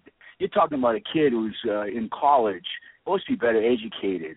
And, but he's not making the song up. I mean, he's singing a real song that exists. It doesn't matter. It doesn't matter. He knows what the words are, and the implication of what he's saying. He's not stupid. And if he says the words, he's thinking the words. And if he's thinking the words, he's acting on it. I mean, to me, the whole thing is absolutely absurd. And I don't know who the hell he has for parents, but they didn't raise him very well. But let's that's another issue. But I'll tell you, the other thing that really made it problematic was obviously that he, had been charged with raping a woman. I mean, somebody who gets accused of sexual assault certainly has no business stepping up at a student union and shouting derogatory. I'll make another comment about Florida State. I'm going to make a prediction to you right now that next year the NCAA is going to come down hard, and maybe even the federal government, because what Florida State has done in terms of having 200 rape cases reported to the university and not one prosecution in the last 5 years. I mean, trust me, this was all on this hit the New York Times, it hit the Wall Street Journal, it hit all types of press, and now I think you've got a different attitude towards this crap that's going on in colleges, especially with this abuse towards women. And that bad enough it's in the NFL, but it starts with the colleges. So I think that these recruits got to think hard about what's going to happen to Florida State when the title when we start to review what the hell's going on in the coalition or the collusion they have between the police, the DA, and the administration. Trust me, I believe that this is going to come down just like they came after us, years ago after we won all those titles. Same thing's going to happen to them. But I have further. That's just a commentary. But as far as my question goes, I'm concerned. Florida State has a lot of depth on their defense, and it's quality depth. And I think we've been outscored in the fourth quarter. We used to own the fourth quarter when we had depth and we had talent on the defensive line. Now I think in 5 of the games that we've played, we were outscored in the fourth quarter. And a lot of that has to be with this stupid bend no break defense where the guys are doing well for 3 quarters and then they're freaking bushed.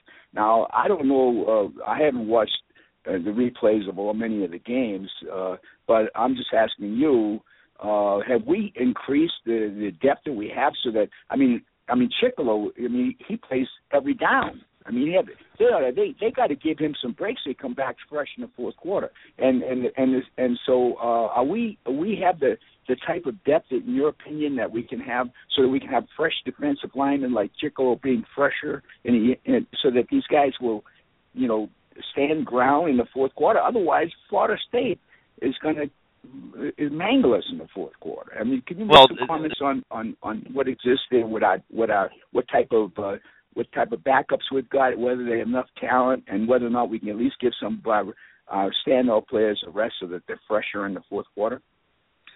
Well, I mean, I don't think depth is an issue in terms of numbers of players. I think the bigger problem is that there aren't enough impact players on the defensive side of the football. So that even when you are, say, taking Chicolo out and putting Chad Thomas in or McCord's in there or whatever, you're not getting enough big plays from those guys. And so, to me, that's a much bigger problem. I mean, Chicolo to me could be a depth guy. You're hoping Chad Thomas develops into a player that can be an impact player as he moves forward in his career. He's not that right now. Ufamba Kamalo has disappeared as the season has gone on, but he's another body that they have that they can use at that spot. They've used Trent Harris, a true freshman, a lot this year. A kid that shouldn't have been playing is not strong enough, and he hasn't really done anything. So my point is, you've got bodies, you have depth, but it's not quality. It's not a strong enough quality. Now let me ask you another question in relationship to that. You mentioned that you thought we matched up pretty well. Well, from what you're saying, we don't match up very well on defense. Well, and especially, let's talk about the fourth quarter. I'm talking about we match up on defense in the fourth quarter? I think they match up because they have enough DBs to defend this offense. Now, the big key to me is what's Mark D'Onofrio going to do with them? How is he going to scheme? What type of coverages is he going to be able to draw up that can confuse Jameis Winston? What type of blitz packages can he bring to the table that will bring guys free and rush Jameis Winston into mistakes? These are all the variables in the game that we don't know. But, I just felt like Miami has enough depth and quality depth at the cornerback position where it can match up with the skill athletes that Florida State puts on the field. Yeah, then we also have, let me ask you another question. How about a comment or two about Edwards, a defensive end on the right side, on the blind side, and we're going to have 2 freshman left tackles, unless I think Goldman is bullshitting the crowd with his Flowers are going to come back. They didn't even have him listed in the depth chart. Yeah, well, they haven't put him on the depth chart yet. He's been practicing the last couple of days, and to me, there's no doubt in my mind that Eric Flowers is starting at left tackle. Now, if you got something what is your reasoning behind that statement? Well, just because he had the knee cleaned up a couple weeks ago. He's been rehabbing, and he's back at practice this week. So is he doing contact? Is he taking contact? Yeah. Yes, he is, and it's been limited, but they've been watching to see if he had any swelling and things like that, and it's responded fine. So tomorrow's Wednesday. I would think that Wednesday and Thursday are the 2 key days of practice for him to get ready for the game, and I'm expecting him to start. He's a veteran. All right. Well, from your lips to God's ears, because we need him. If we have those freshmen, I don't care how good they are, they'll get their asses cleaned out by Edwards. I agree. I agree. It's very important that Eric Flowers be able to play in this game. Yeah. All right, Gary, thanks a lot. You're seeing it on the other side also. I mean, FSU sees the same thing with their offensive line, and they have a center, Austin Barron, who's injured, who they're trying to get back for the Miami game. He's missed the last 4 games with a broken arm, and he's expected to play Saturday. with a broken arm. My God. Let me ask you, since you brought it up regarding injuries. Winston was limping. Is he fully recovered? I suppose he is. But, it looked like he was hurting pretty badly in that Virginia game. I mean, you're getting into the last month of the season here. I mean, almost everybody's banged up in some way, shape, or form. I'm sure his ankle's a little tender. He's been struggling with it a little bit off and on, but it's not going to affect his ability to play in the game.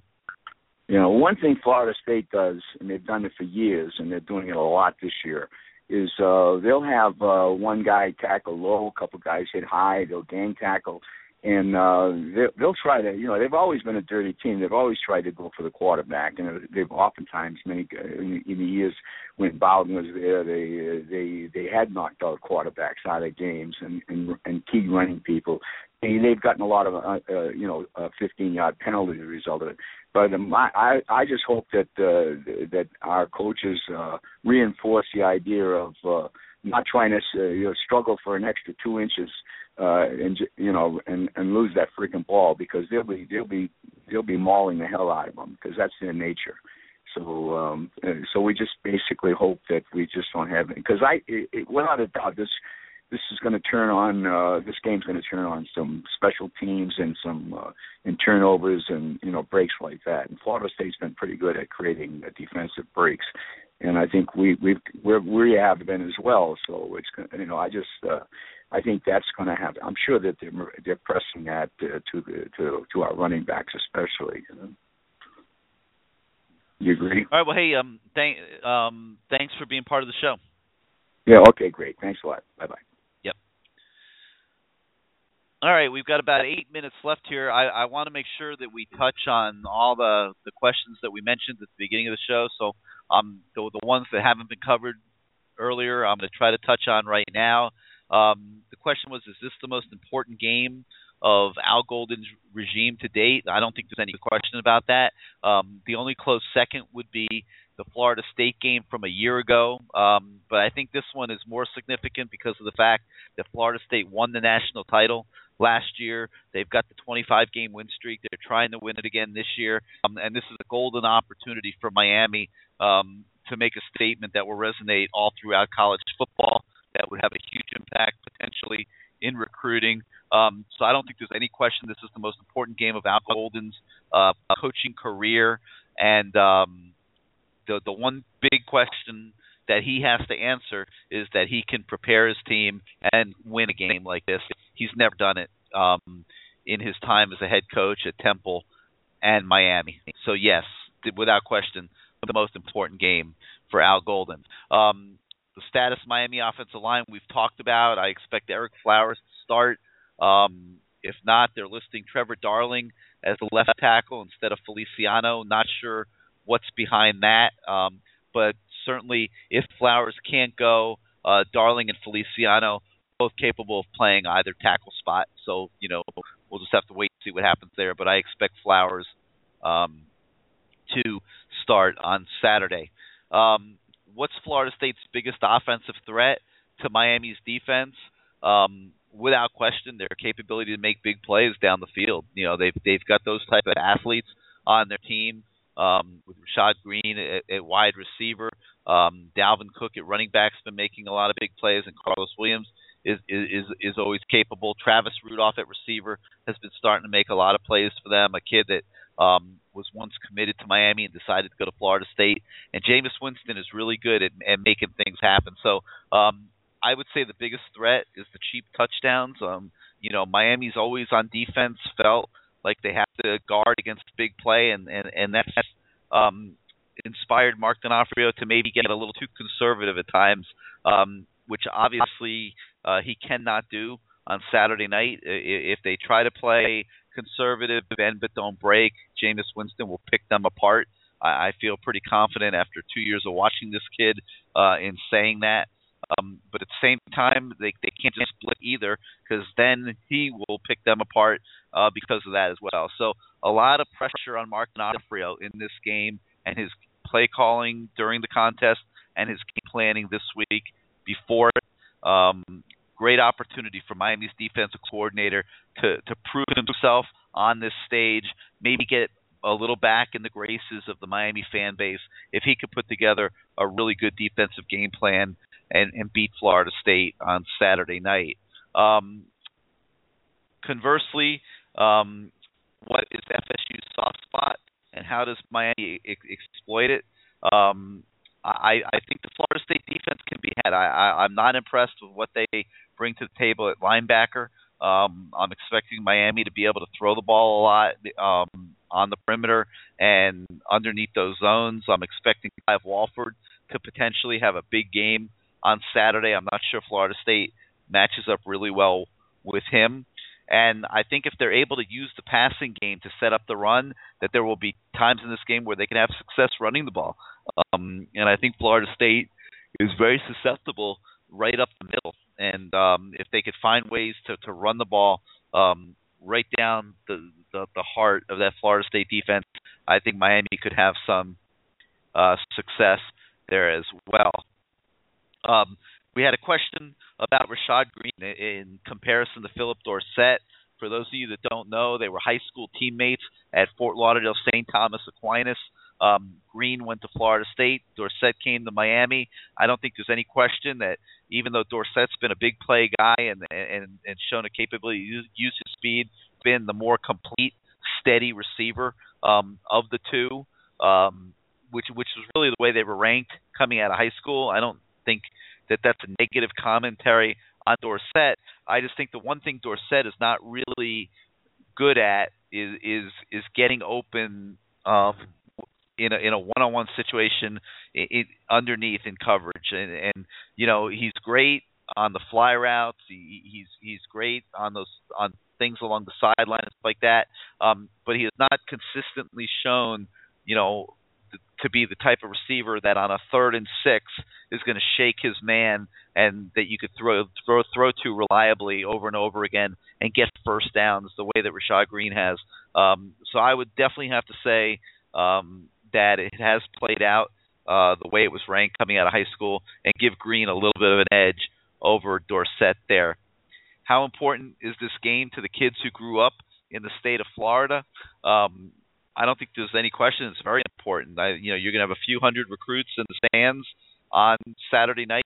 It's going to be by far, with no close second, the biggest recruiting weekend of the fall for the Hurricanes, and it's a chance to make an impression on some kids who maybe right now aren't as serious as Miami would want them to be about coming to the Coral Gables. And we talked earlier in the show tonight about defense and holes for next year, and the defensive recruiting class not looking as great right now as you might want it to be. Well, this is an opportunity on Saturday night to make a statement to a lot of those kids and maybe try to get them interested in being Hurricanes. And a final question that we had was, can Miami really run on Florida State with 9 in the box?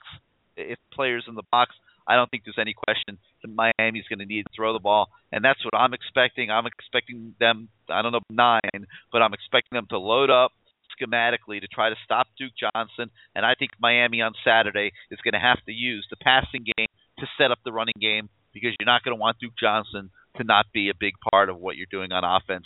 And they may need to throw the ball a little bit more to Duke Johnson, and he's shown earlier this year that he certainly can handle that. So, great show again, guys. I hope everybody enjoyed it.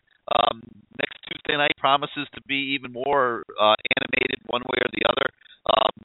So you've got that to look forward to. I hope everybody will come back next Tuesday night, and we'll sort of slice it up and dissect it and just, you know, try to come to a feel of where this Hurricane football team and program is, because Saturday night, Sun Life Stadium against Florida State, a golden opportunity for Miami to make that loud and proud statement that they're on their way back to relevance in college football. And a defeat would only support the indifference that people have right now towards the Miami program. Back-to-back blowout victories do not inspire any voters to put Miami anywhere close to the top 25 again this week. So, Florida State game, last chance to change that Saturday night. So we'll see everybody at the stadium. Thank you to everybody who called in tonight for being part of the show. And we'll talk to you next Tuesday night to evaluate what we see on Saturday at Sun Life Stadium. Good night, everybody.